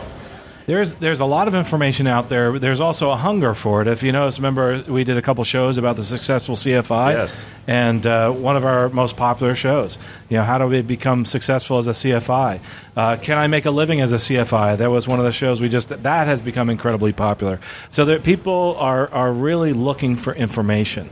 And that is something that SAFE can do for you. SAFE.org is how you can find it? SafePilots.org. Thank you, Carl. SafePilots.org. And they'll teach you everything from the master instructor, and this master instructor, by the way, is absolutely golden if you can put that on your website. Well, yeah, you put that on your card and you're a step above. It's a really wonderful thing. One last thing I could mention, too, I don't know when you want to close this out, but I have an app. It's the CFI Toolkit. Actually, if you put on the App Store CFI Toolkit, you'll come up quicker. And it's basically for a CFI that wants to improve their professionalism. I just wrote it as a DPE. The saddest thing is when a student comes in and they walk in the door and I find out that the CFI has not prepared them adequately. This is what really got me, drill down and make the app and really push it at SAFE. It has all the endorsements, all the experience, all the PLT codes, so that somebody, we have a great responsibility as CFIs preparing someone. It's also, they've paid us a lot of money. Let's make sure their check ride is going to go smoothly and successfully. So that's Absolutely. A big focus there. Absolutely. One of the things that I love about SAFE is the community. For me, yeah, and running things by them and that type of thing. But it's also something that I think helps people financially. And one way is through insurance. I think a lot of people don't realize they can get a discount on their insurance, can't they? Well, and that initially, I'll confess, when you get that master instructor, you get, I think it's 10, 15% off your insurance. And SAFE, that was when we started that organization, the big thing CFIs wanted was insurance. And it's a thing that stops a lot of more senior people in aviation from getting their CFI. So we have a very comprehensive insurance program through AirPros up in Frederick. And it's got everything. If you're rated in a multi-engine, you're immediately insured as an instructor in the multi-engine. There's no voids or gaps, and it's easily available on our website. You just quote it right there. So our co-host, Victoria Newville, of course, air-pros.net. There you go. air-pros.com, sorry. So you can actually find that at... SafePilots.org. SafePilots.org. Are you going to be here on the field? Oh, yeah. We're in, Carl, you're great. B-22. B-22, and again, if you're a CFI, 8:30 tomorrow at the cafe there, the Sunset Grill, right? Sunset Grill. The grill right next to us at the radio station. Yep. Terry's been so good to give us a space in the morning, so, we appreciate that. Buy a breakfast, join the group there, and we'll talk about CFI stuff, and we'll talk about what you guys were just mentioning, how to succeed as a CFI. And that's actually something I think is really important, is how to succeed as a CFI, and you guys do a great job of that. We are here with David St. George, the Executive Director of SAFE. You can actually come by, breakfast tomorrow, hang out over at the Sunset Grill, 8 in the morning, and they'll be there all day long, hanging out, talking. No, I was just kidding. But you know how flight instructors talk. And we're talking about the masterinstructors.org, masterinstructors.org. If you want to up your game as a CFI, make sure you go check that out. Thanks again, David. Real appreciate it. Thank you, Carl. Welcome back to the deck. This is Carl Valeri here with Sun and Fun Radio. You're probably listening right now on 1510 AM or liveatc.net/SNF. And as you can hear, there's jet noise in the background. That means there's an air show going on. And the person that I have in front of me here is part of that air show. And it's actually his first time here at Sun and Fun. It's Patrick Mackley. Hey, man, good to see you again. Thank you for having me. How you doing? Awesome. I'm glad to see you here in Florida. Me too. I'm glad to be here in Florida from Chicago. It's a little chilly up there. Yes. Last time we spoke, you were in Chicago, but how was the ride down here, by the way? You flew all the way down to Pitts, I think. It was long. I fly for about an hour and a half at a time, and I was doing about 15-minute fuel stops, but luckily the wind was on the right end, so that helped a lot. Awesome. If you don't know Patrick Mackley, you haven't seen that exciting high-energy act that he does over the Air Show Center here, PatrickMackleyAirshows.com. It's amazing. And not only that, he's an amazing person, does a lot for the young folks and inspiring aviators to fly. Sun and Fun, first time. How's it been? Absolutely phenomenal. I mean, Greg Gibson, Andy Ovens, and the whole bunch. I know there's a lot of you that put all these together, and absolutely, it's been an amazing experience. So I appreciate it. Awesome. Tell us a little bit about your act. So since you're first time here, it's just pretty much loud and in your face and try to be inspiring with it. About halfway through it, I try to talk through it to the crowd and everything. And, it's not really about necessarily my routine as a whole of doing whatever wicked stuff, whatever you want to call it. It's really just about leaving the fan with going that I touched your heart. I want people to understand that I'm just like them. I'm just a kid that had a dream, just like all the young, men and women out there, your future men and women that have a dream to do this.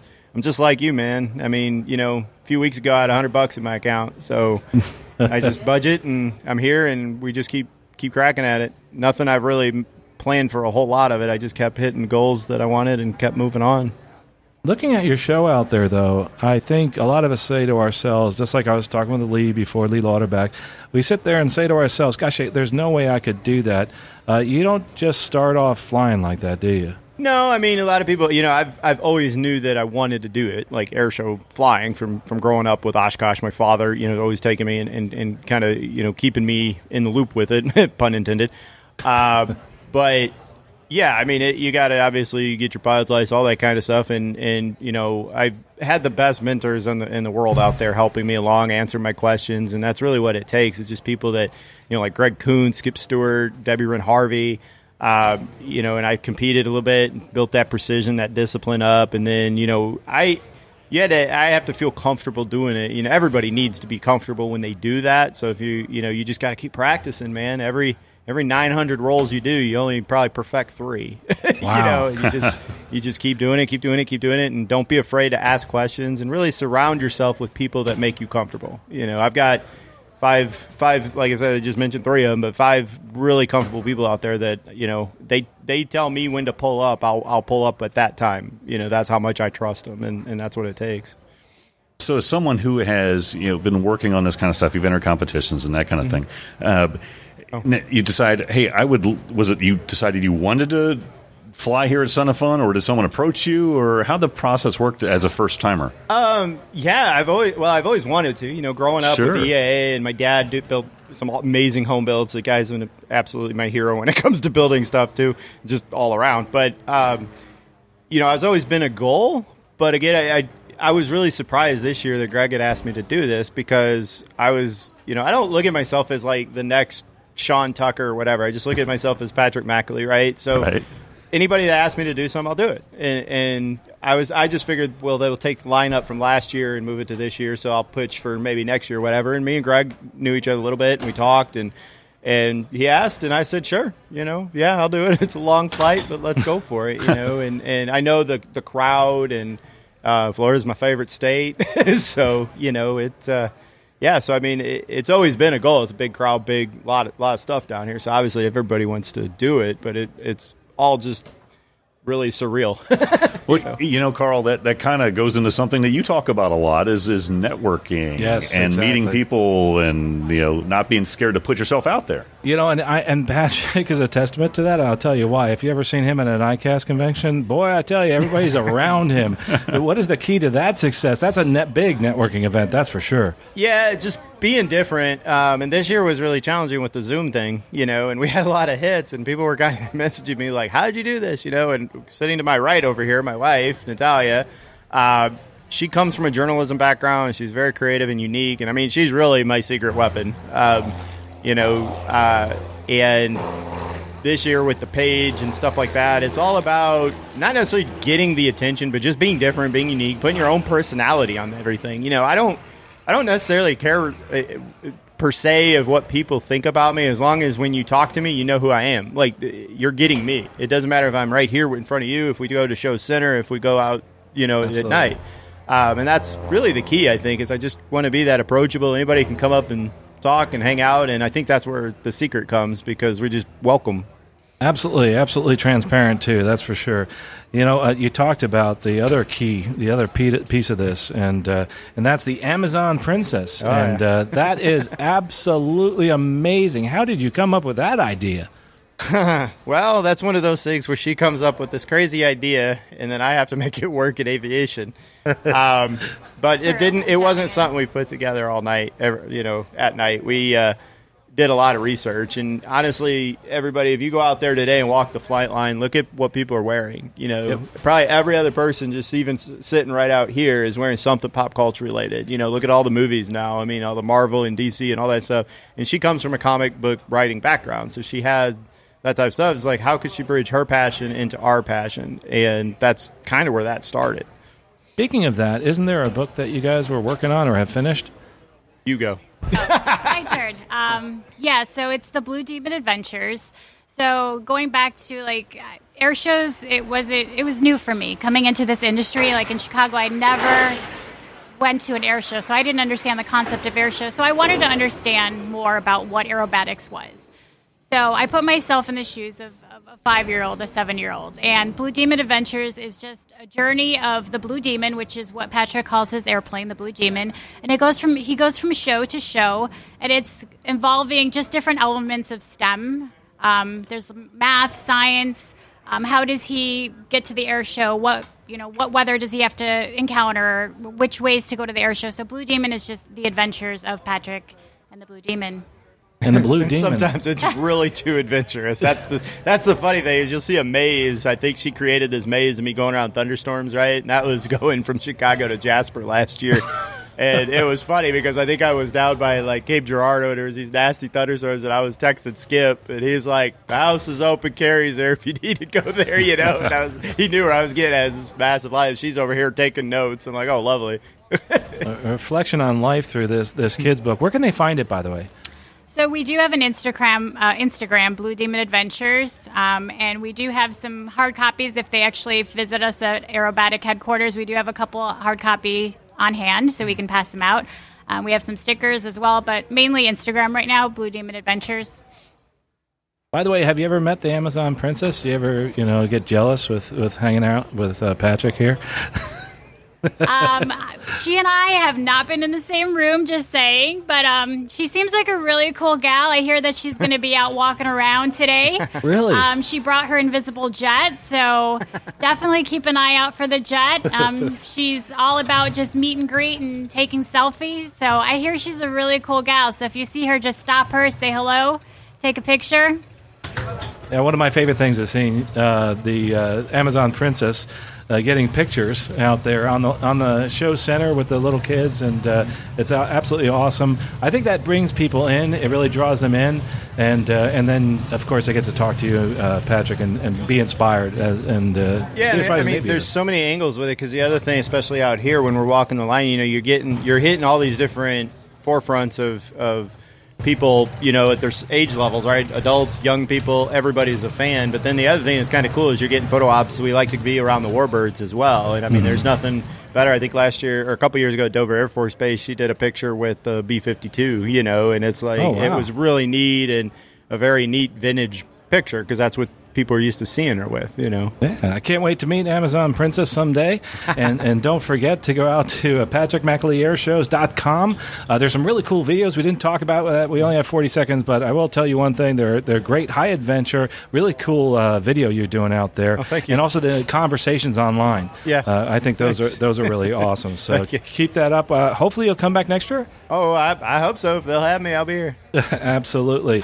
Patrick McAlee, we're also here with somebody who hasn't yet met the Amazon Princess, but is, I hear, the marketing manager for the air show and also for the Princess. So don't forget to check out their books, too. Really, those are inspirational. I love what you guys do with the air show. I love the air show itself, but I really love the fact that you're inspiring people. Thanks again for coming here. Appreciate it. Thank you, Carl. Appreciate it. Bringing up our next guest is Russ Rosleski.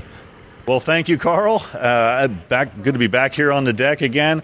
And I am joined here by Daniela Knoll. Hello, Daniela. Hi, Russ. How are you? I'm doing great. You are the president, and we're talking about Canardia Avionics North America.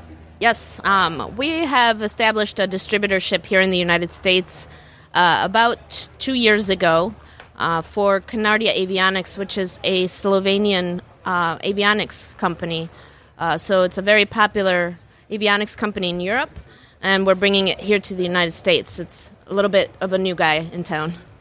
That's fantastic. What type of aircraft instruments are we talking about here? So this is a full line of aircraft instruments that are specifically for experimental and light sport aircraft. So it's not a certified type of instrument. We do have kind of a fairly long line of instruments. What we don't necessarily have is radios, transponders, but we have basically all of the primary flight instruments. We have EFIS systems, and there's kind of a large array of those. Most of the instruments are pretty neat because they're actually very visually so easy to see. The displays are fairly nice. And many of them that are your simple sort of six-pack type gauges sort of combine an analog and digital format. Okay, so a good, easy-to-read presentation, easy to see. You were telling me about you have kind of an interesting installation technology, right? Yeah, so this is a great option for the home builders that may not have all the experience in creating very complicated wire harnesses for a lot of the instruments that are out there that are very popular. So the way these work is essentially you just have to know how to run your power and ground cable, and then the rest of it is just connected via a simple Cat5, like an Ethernet cable. So that connects mostly to a simple engine monitoring unit, and that EMS unit comes with most of the instruments that do show any engine monitoring in them. Well, I know that I've seen some people working on kit planes, and they're out there with the soldering iron and got thousands of wires all going everywhere. So definitely put something that's as easy as connecting up your computer to the network. Absolutely. Seems like a great time saver. So what that does is it also allows the instruments to also all work within a CAN bus system. So basically just pony up from one Ethernet cable to the next, and all the instruments can talk to each other that way. So it's kind of I suppose you can say the idiot-proof way of setting up a panel, as most home builders do know that is probably the most time-consuming portion of a build. I agree. I know a lot of builders, they want to have the nice fancy panel, but they don't look forward to putting it in. Absolutely. So with your system, is it fairly expandable, modular? I mean, if you just add it, you want to add another instrument, you can just plug it in? Yeah, absolutely. So most of the instruments that we do have also offer sort of a slave unit. So what that means is, let's say you want to display something on the passenger side, or if it's a tandem type aircraft, you want the person in the back seat to be able to see the same thing.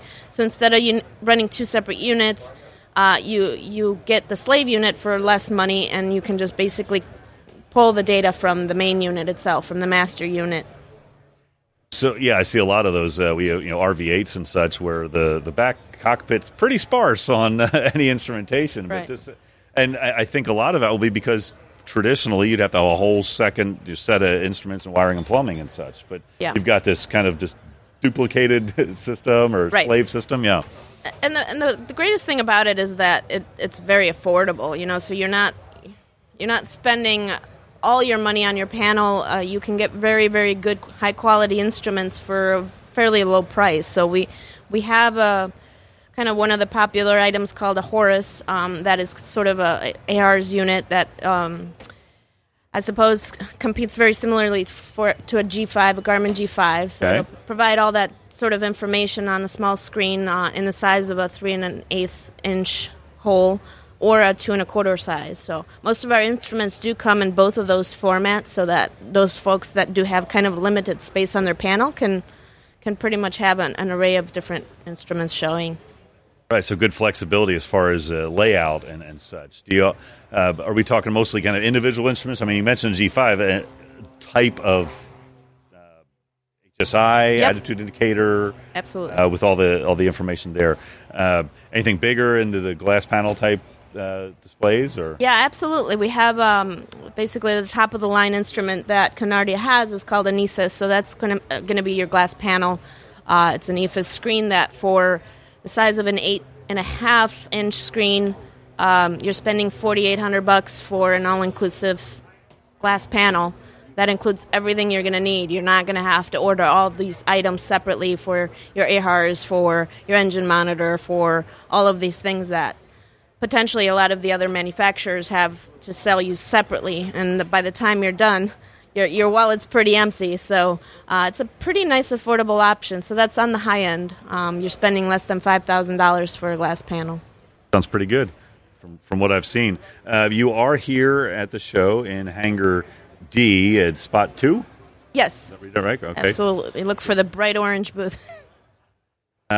Anything else you want to tell us about your products? How about availability? Okay, so you said they're Slovenian.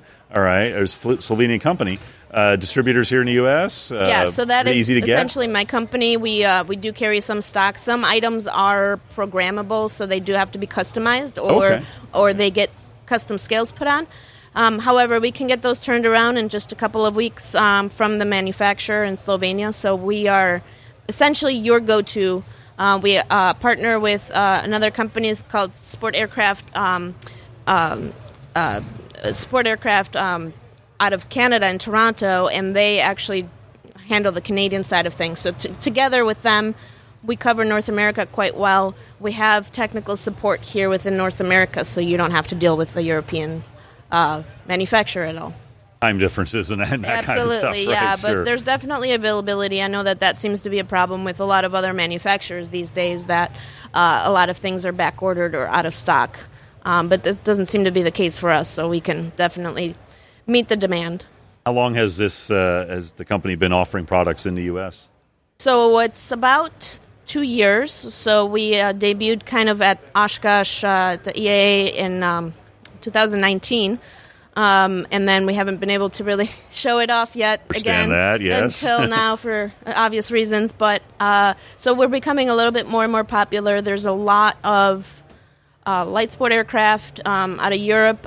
For example, Pipistrel uses all Canardia panels nowadays. A lot of the autogyros are using Canardia instruments because of another kind of feature is the fact that they're very slim, lightweight. So that also is a big draw towards that side of the market.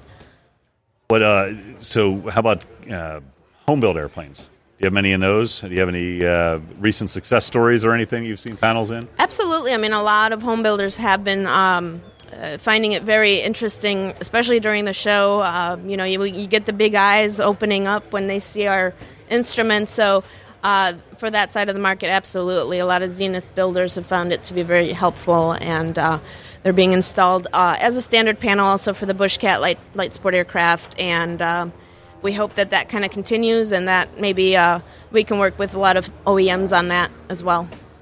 So give me a website where I can go to find some more information about this. So the website is going to be here in the United States, fly-aerosport.com. Aerosport being actually the name of our company as the U.S. representative. But there's a avionics shop there that you can take a look at all the individual items and some descriptions.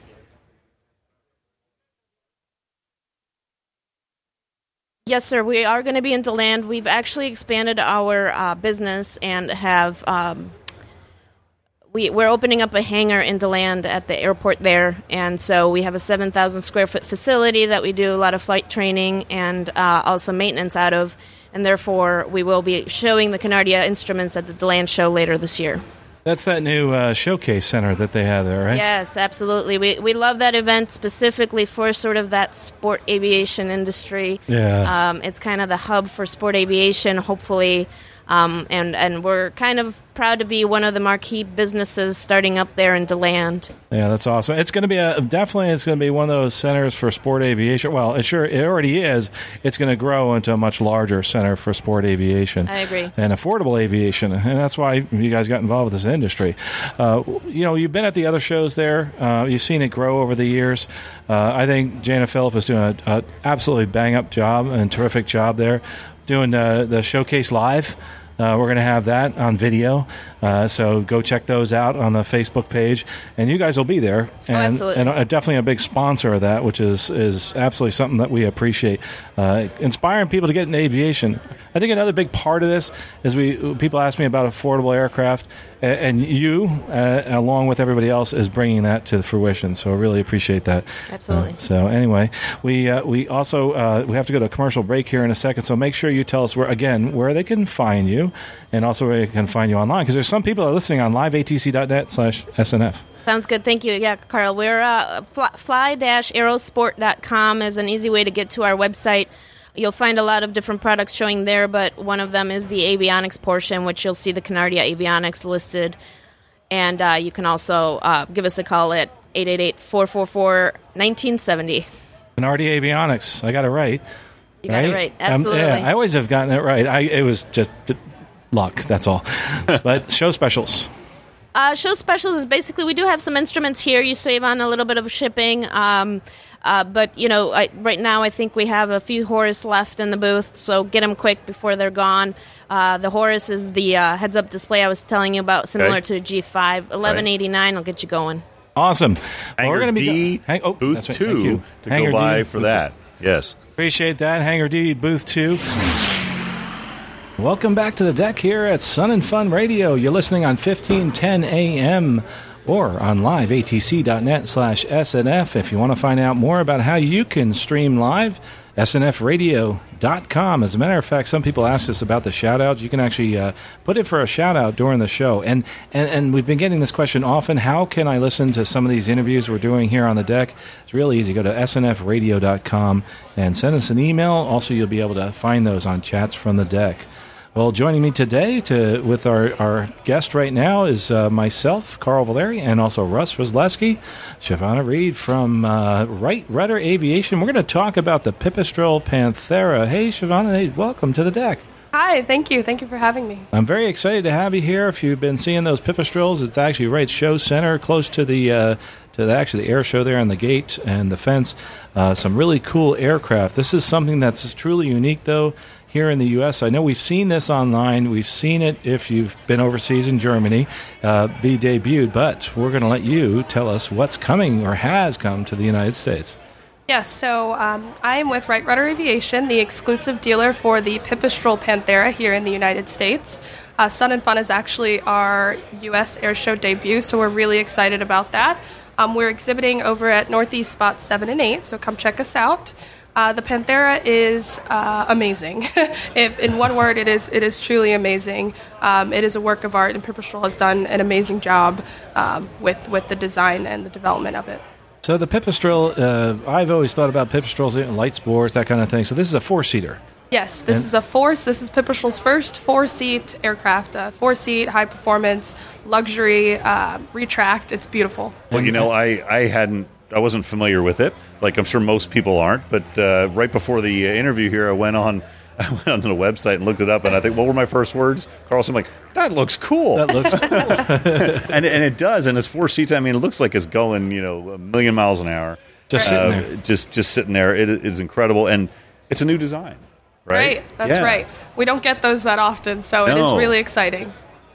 So why don't you tell us a little bit more about this? 4 seats, okay. There are lots of 4-seat airplanes out there, but this one is different, better. What? Tell us about it. The design, like you said, when you look at it, it just looks like it's going fast, just sitting there. It is extremely sleek and streamlined. Pipistrel went above and beyond, really, with reducing as much drag as possible. So the plane is super fast, slippery. We'll cruise at top max cruise is 198 knots. We'd like to go at economy cruise. We'll burn about 10.8 gallons going 185 knots. It is normally aspirated. It has the Lycoming IO540 engine, which everyone loves. And there's a couple of really awesome features as well.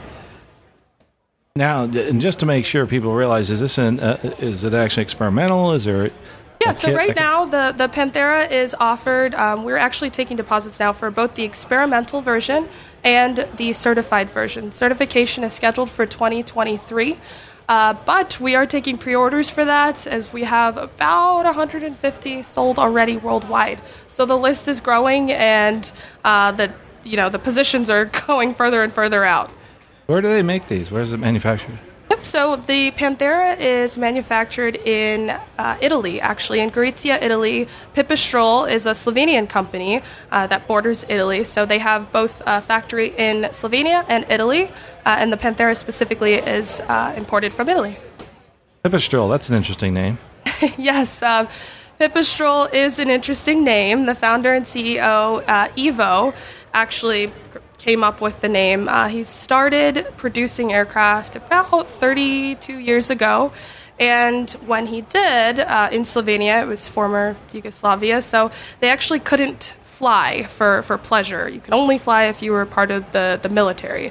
So Ivo, really excited about making airplanes, decided to do it anyway, and they would fly only at night. And so when they would come out at night, the ultralights that they built kind of looked like bats in the sky. So the little Italian village that they would fly over, all of the people would come out at night and say, the Pipistrella are out. And Pipistrella means bat in Italian. Pipistrella, that's an awesome story. I love that. That's clever naming, isn't it? It really is, yeah. I like it. I was going to say one thing, though, is interesting is how all these things can kind of meld over borders. Slovenia, they speak Italian, a lot of people in Slovenia. And it's interesting also to see the incredible Italian food that you can find there, too. Yes, it really is. So, well, of course, we're fortunate to represent the aircraft, so we get to visit there pretty often. And aside from that, their facilities are absolutely amazing. Pipistrel is incredibly innovative. And if anyone has the chance to go and visit their factory, they welcome people all the time, and it is beautiful. So here at Sun and Fun, you do have one of these Pantheras here? We do, yes. Can we crawl around in it, sit in it, see what this looks like? Absolutely.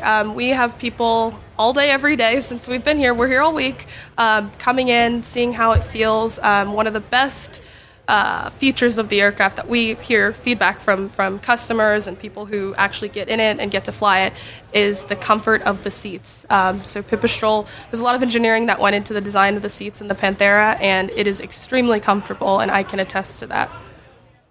So how about price point? Can we talk a little bit about that?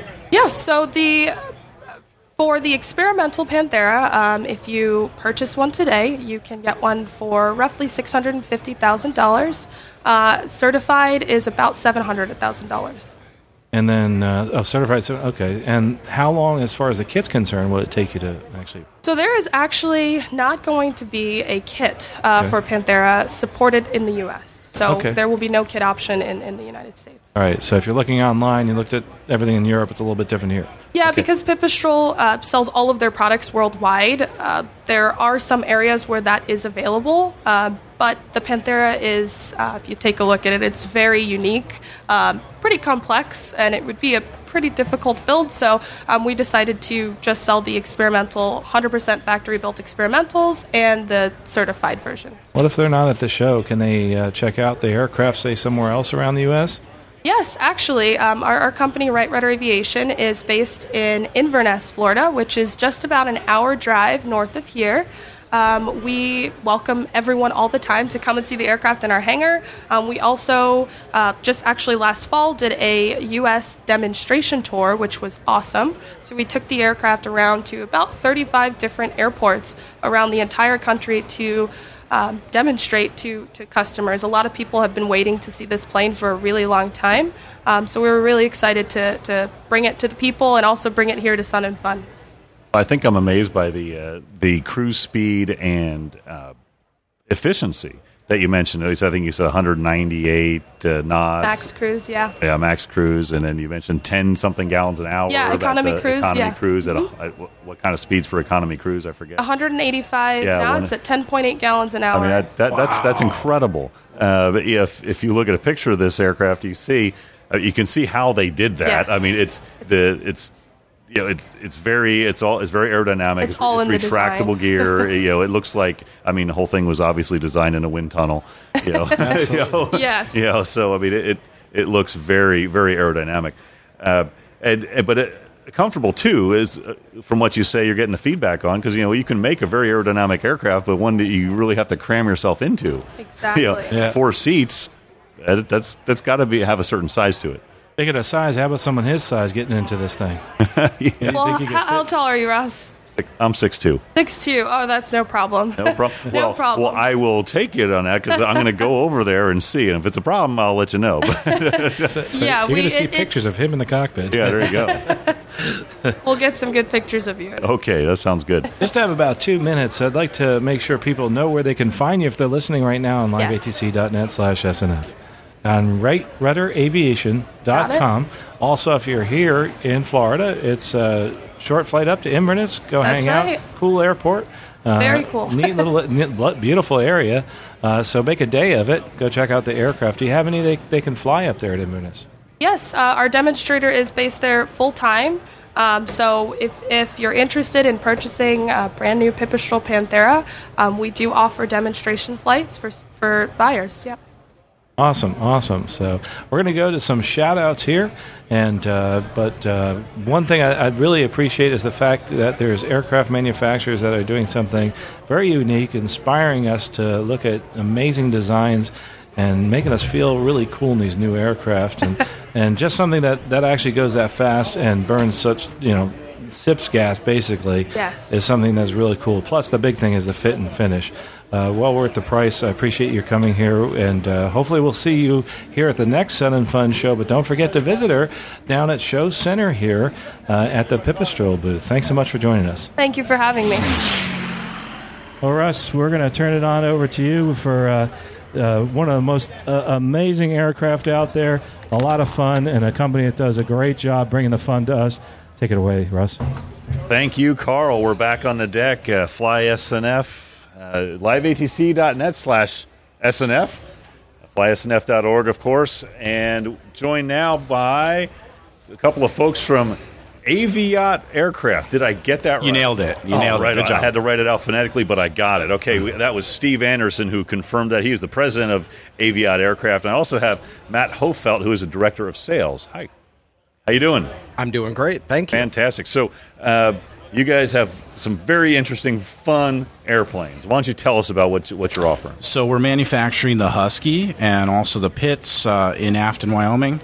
In addition to those two aircraft, we're also building a kit for the Eagle 2. The Kristen Eagle. Kristen Eagle 2. Kristen Eagle. Oh, okay, great. Yeah. I think we're all familiar with that, but you produced the kit for that. Correct. Yes, so let's just take them one at a time. Tell us about the Husky. So the Husky's a Part 23 certified day-night IFR VFR bush plane tandem seat. We build them custom for whatever you might want in the airplane, including radios, seats, paint. All that stuff is customized to each particular individual. And really what we're talking about is a tandem seat, big tire STOL aircraft. High wing, pilot in the front, passenger in the back, loaded up full of goodies, and go have one heck of a time, essentially, wherever you want to go, up to and including water. We've got a absolutely beautiful Husky, brand new, on a set of Whipline 2100 floats here at the show, which is their, what number? 500th set of floats. So stop by and see that. That's a really, really impressive aircraft to see. Well, it sounds like it, and I mean, this is an airplane that we're talking real adventure flying here. Absolutely. This is not just flying back and forth between a couple of paved airports, although you certainly could, but I imagine most people purchasing a Husky are looking for a little bit more. I think that a lot of folks, this even is an additional aircraft to kind of their hangar. Might be a second or even third. And what I've seen in the sales side of it is that as folks tend to want to go faster and further and with more, they get to a certain point and they miss where they came from and kind of the real freedom and feeling of stick and rudder flying. And they look to something that is extremely well made, very beautiful, very capable in a number of ways, and they find us through that process and perhaps fly their business aircraft or traveling aircraft during the week, and on the weekends may pull the Husky out of the hangar and go have a heck of a good time with that airplane. I think I can understand that. I mean, I do a lot of flying, and a lot of it is on autopilot at higher altitude. Yep. You look out the window, and everything kind of looks the same because you're thousands and thousands of feet above it, and you're like, man, it would be nice. Take something like this and up into Idaho or those kind of places. Absolutely, and I think that the airplane, of course, many people when they think of STOL and bush aircraft in the United States anyway, think about it in those mountainous environments, the Wyoming, the Idaho, that sort of thing. But we have reps that are stationed really all over the country, and each one of them brings something very special with that airplane and the geographic area that they're at. I happen to be in Wisconsin, and we have some of the most beautiful grass strip flying in the area with farms and just absolutely stunning scenery there. So there's absolutely a place and a fit for this airplane no matter where you might be in the country. And I see our reps going out and having a great time landing on beaches in Florida and all these different things. So it's fun no matter where you are. There's some great stuff in Arkansas, for example, that we've been kind of introduced to in the last couple of years that really is as good and sometimes better than the stuff that we see in Idaho as well. So it's a low density altitude Idaho. It is. Yeah. There you go. And there's good description. Plenty of challenging stuff there for anybody. Not only Huskies but other aircraft as well. And we've fallen in love with that and some of the events that we have there. So and also seeing a lot of these grassroots STOL events cropping up all over the country. And seeing a huge participation level and interest in that. We're also seeing, as I mentioned before, the second and third airplane, we're also seeing, additionally to that, people being interested in aviation for the first time as well by the performance and the excitement that these airplanes have been able to offer. So the big tire phenomena is here, and people are very excited about it. Talk a little bit about that big tire phenomenon. As far as you mentioned STOL a few times, what are we talking about as far as performance and being able to get in and out of tiny little areas? Yeah, in the Husky. So short takeoff landing, the Husky at our facility in Wisconsin, we offer a brand new Husky for training, and a lot of folks coming in are looking for not just tailwheel but in-dock to STOL and even some advanced stuff. And they come in, and we really are trying to work them back to about a 200 and 300 foot environment. Really? Absolutely. Pretty short. Pretty darn short. Yeah. How about you still have to want to get somewhere too? So how about cruise performance on the top end? So typically cruise performance in kind of a standard equipped Husky, you're going to be about 110, 115 knots cruise true. That's not bad at all. No, so it's an airplane that you can do short stuff with, rough stuff with, but you can also get somewhere. So you could use it as a cross country airplane. Get to the interesting places to fly. And to that point, if it is somebody's only airplane or they're going a distance to the fun spot, in Wisconsin, I may go to Moab and play around the Mexican mountain and the Arches area and that sort of thing. The airplanes can come fully IFR equipped, TXI touchscreen panel, 750, backup G5, and very recently the GFC 500 autopilot.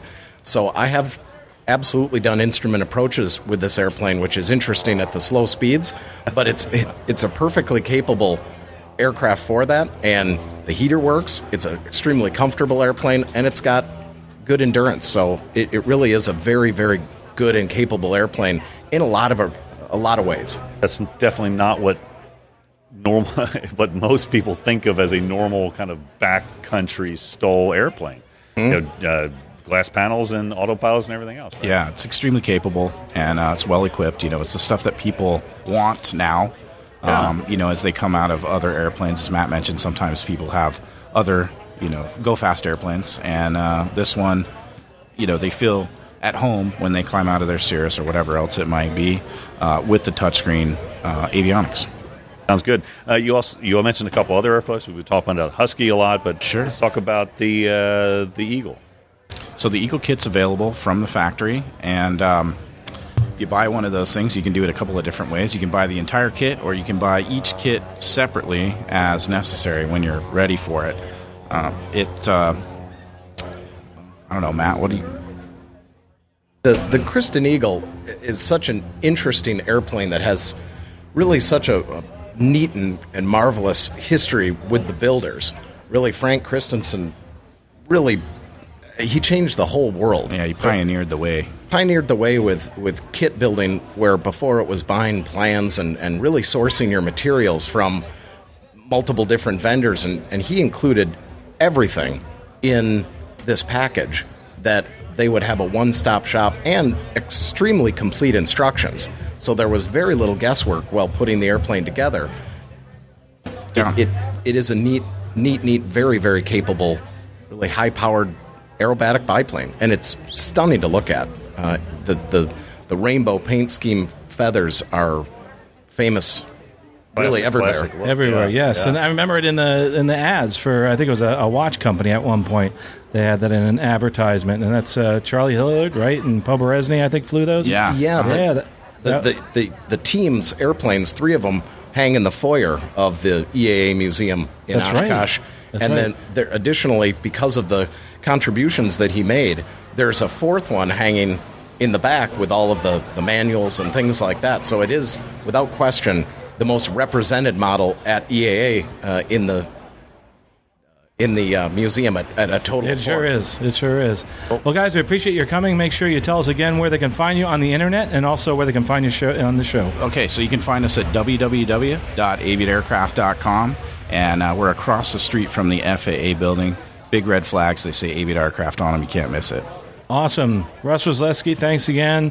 We really appreciate everything you guys do, especially keeping the dream alive with your aircraft. Well, you're listening on 1510 AM, liveatc.net. Joining us on the deck here today is Russ Wozleski. Hey, Russ, how's it going again? Still doing great, Carl. It's been a great show. It has been. And today we have with us somebody who's we've been across from for quite some time, Air Show Center here, and that's David Bush from Honda Generators, the people that keep the lights on when we have those storms. Hey, welcome, David. I appreciate you coming here. Yeah, no, thanks for having me. Yeah, so it's interesting Sun and Fun this year. So, well, I was going to get to that, but let's start there. Sun and Fun, in my perspective, I think is a lot busier than I expected. How's it been out here as a vendor? You know, it's unfortunately this year we weren't able to have our large sponsor display, but we put our dealer in our spot as well as Ramona's, so we kept that exposure there. You know, it's one of those things. We're out on the ramp with our RV for Aeroshell, and you know, I wasn't exactly sure what was going to happen, but it's incredible the number of people that are out here this year. I checked the registrations for the pilots that we support them, and they had registered 463 planes. Wow. That was up through last night, so that's some very high numbers, which, you know, I love to see that. I love to see everybody wanting to come out again. That's awesome. Hey, you know, you guys are doing a sweepstakes. I forgot to, I should have been telling folks this whole time. They're giving away a Honda generator, actually, and they're also giving away some other things. Tell us a little bit about the giveaway that you have. Yeah, so you can actually sign up for it. We have it in the in-flight magazine. We have a QR code that you can scan in there and enter it. You can enter it as well on flysunandfun.org. And then we also have Ramona across from us here that is running the sweepstakes as well. And we have some banners throughout the park. So plenty of ways to register for the EU2200 generator. Yeah, if you haven't seen Ramona, she's over there in her camper, also Sky Chick. And also don't forget that she'll be on tomorrow. We can't wait to talk to her a little bit more. Very inspirational, that's for sure. Well, and as far as the generators, great advocate of them. Especially since you ever seen her do these little adventures out through in the bush, I call it. She's all over, and she uses the Honda generator. Well, I tell you what, I wish I had one of your generators a couple months ago. So I'm from Oklahoma City, and we had all that weather, and we had ice storms and stuff. We had our power out for about a week or so earlier in the year, and we have a generator. Yeah, and the whole neighborhood knows we have a generator because it was loud. Well, we after this, we may have to get together and see if we can help you out. Yeah, well, I'll come on by and see what we can do because it was keeping people awake, I think. But yeah, so lots of great things over there, Honda generators, of course. You're also sponsoring some acts, are you not? Yeah, actually they are. What are they sponsoring as far as the acts are concerned? As far as Rush, you were saying the sponsorship of the. Aeroshell. That's what we're talking about. Yeah, sorry about that. Axe is what he's talking about. I think I've been around too many loud planes. Too many airplanes. Yeah, it happens. Yeah, that's all right. So, we are a sponsor of the Aeroshell Aerobatic team, and we actually do have some sign-ups. I actually put 2 people up this morning through registrations at the pilot registration, as well as with Sun and Fun folks. We put a rider up, it's an incredible experience. It's I've had the opportunity to do it, and it's kind of once in a lifetime opportunity. I kind of want to hear more about that, Carl. Yeah, let's talk airplanes. Right? Okay, yeah. So you went to ride along with the Aeroshell team. Yes, I have done that. Actually, I did it several years ago. They like to try to get me up as much as they can, but it's something that through our sponsorship that we offer to people that register and just people that mean a lot to us. And they do the first 4 maneuvers of their show, so you get a little experience of what it's like, and cool. It's a great time. That's awesome. I want to do that. I do as well, but there's probably a line for that. I'm sure I imagine. there is. Yeah, a lot of people. We really appreciate what you do, especially sponsoring right here the Sun and Fun and everything that you've done for here on the show. It's been incredible having you as a sponsor all these years. And the fact also the one year when we lost power, you brought us up within minutes. It was Great. Absolutely phenomenal. And if you get a chance, go check them out. They're across from the Sunset Grill. Check out the Honda generators. We do have to mention, though, on the generators, I think a lot of people know you for the smaller generators, but I'm not sure if they know all the different generators you have. So give us the range in the products that you have. So what most people know us for are super quiet generators. Mm-hmm. Everybody loves those. They range from 1,000 watt up to 7,000 watt. We also have our economy series, which we have 4,000 to 6,500 watt.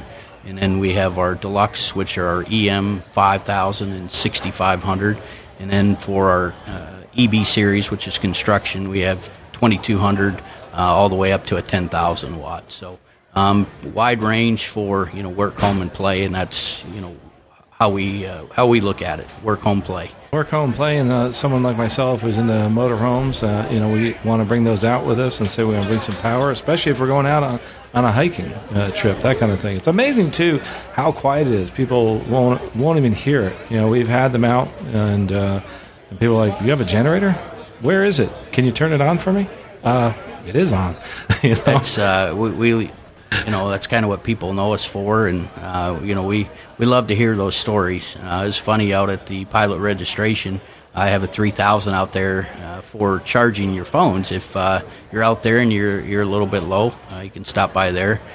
But yeah, the person had to get up right next to it to see if it was actually running. So it was. I wish I could get more pictures like that. So. Yeah, what a testament to that. We.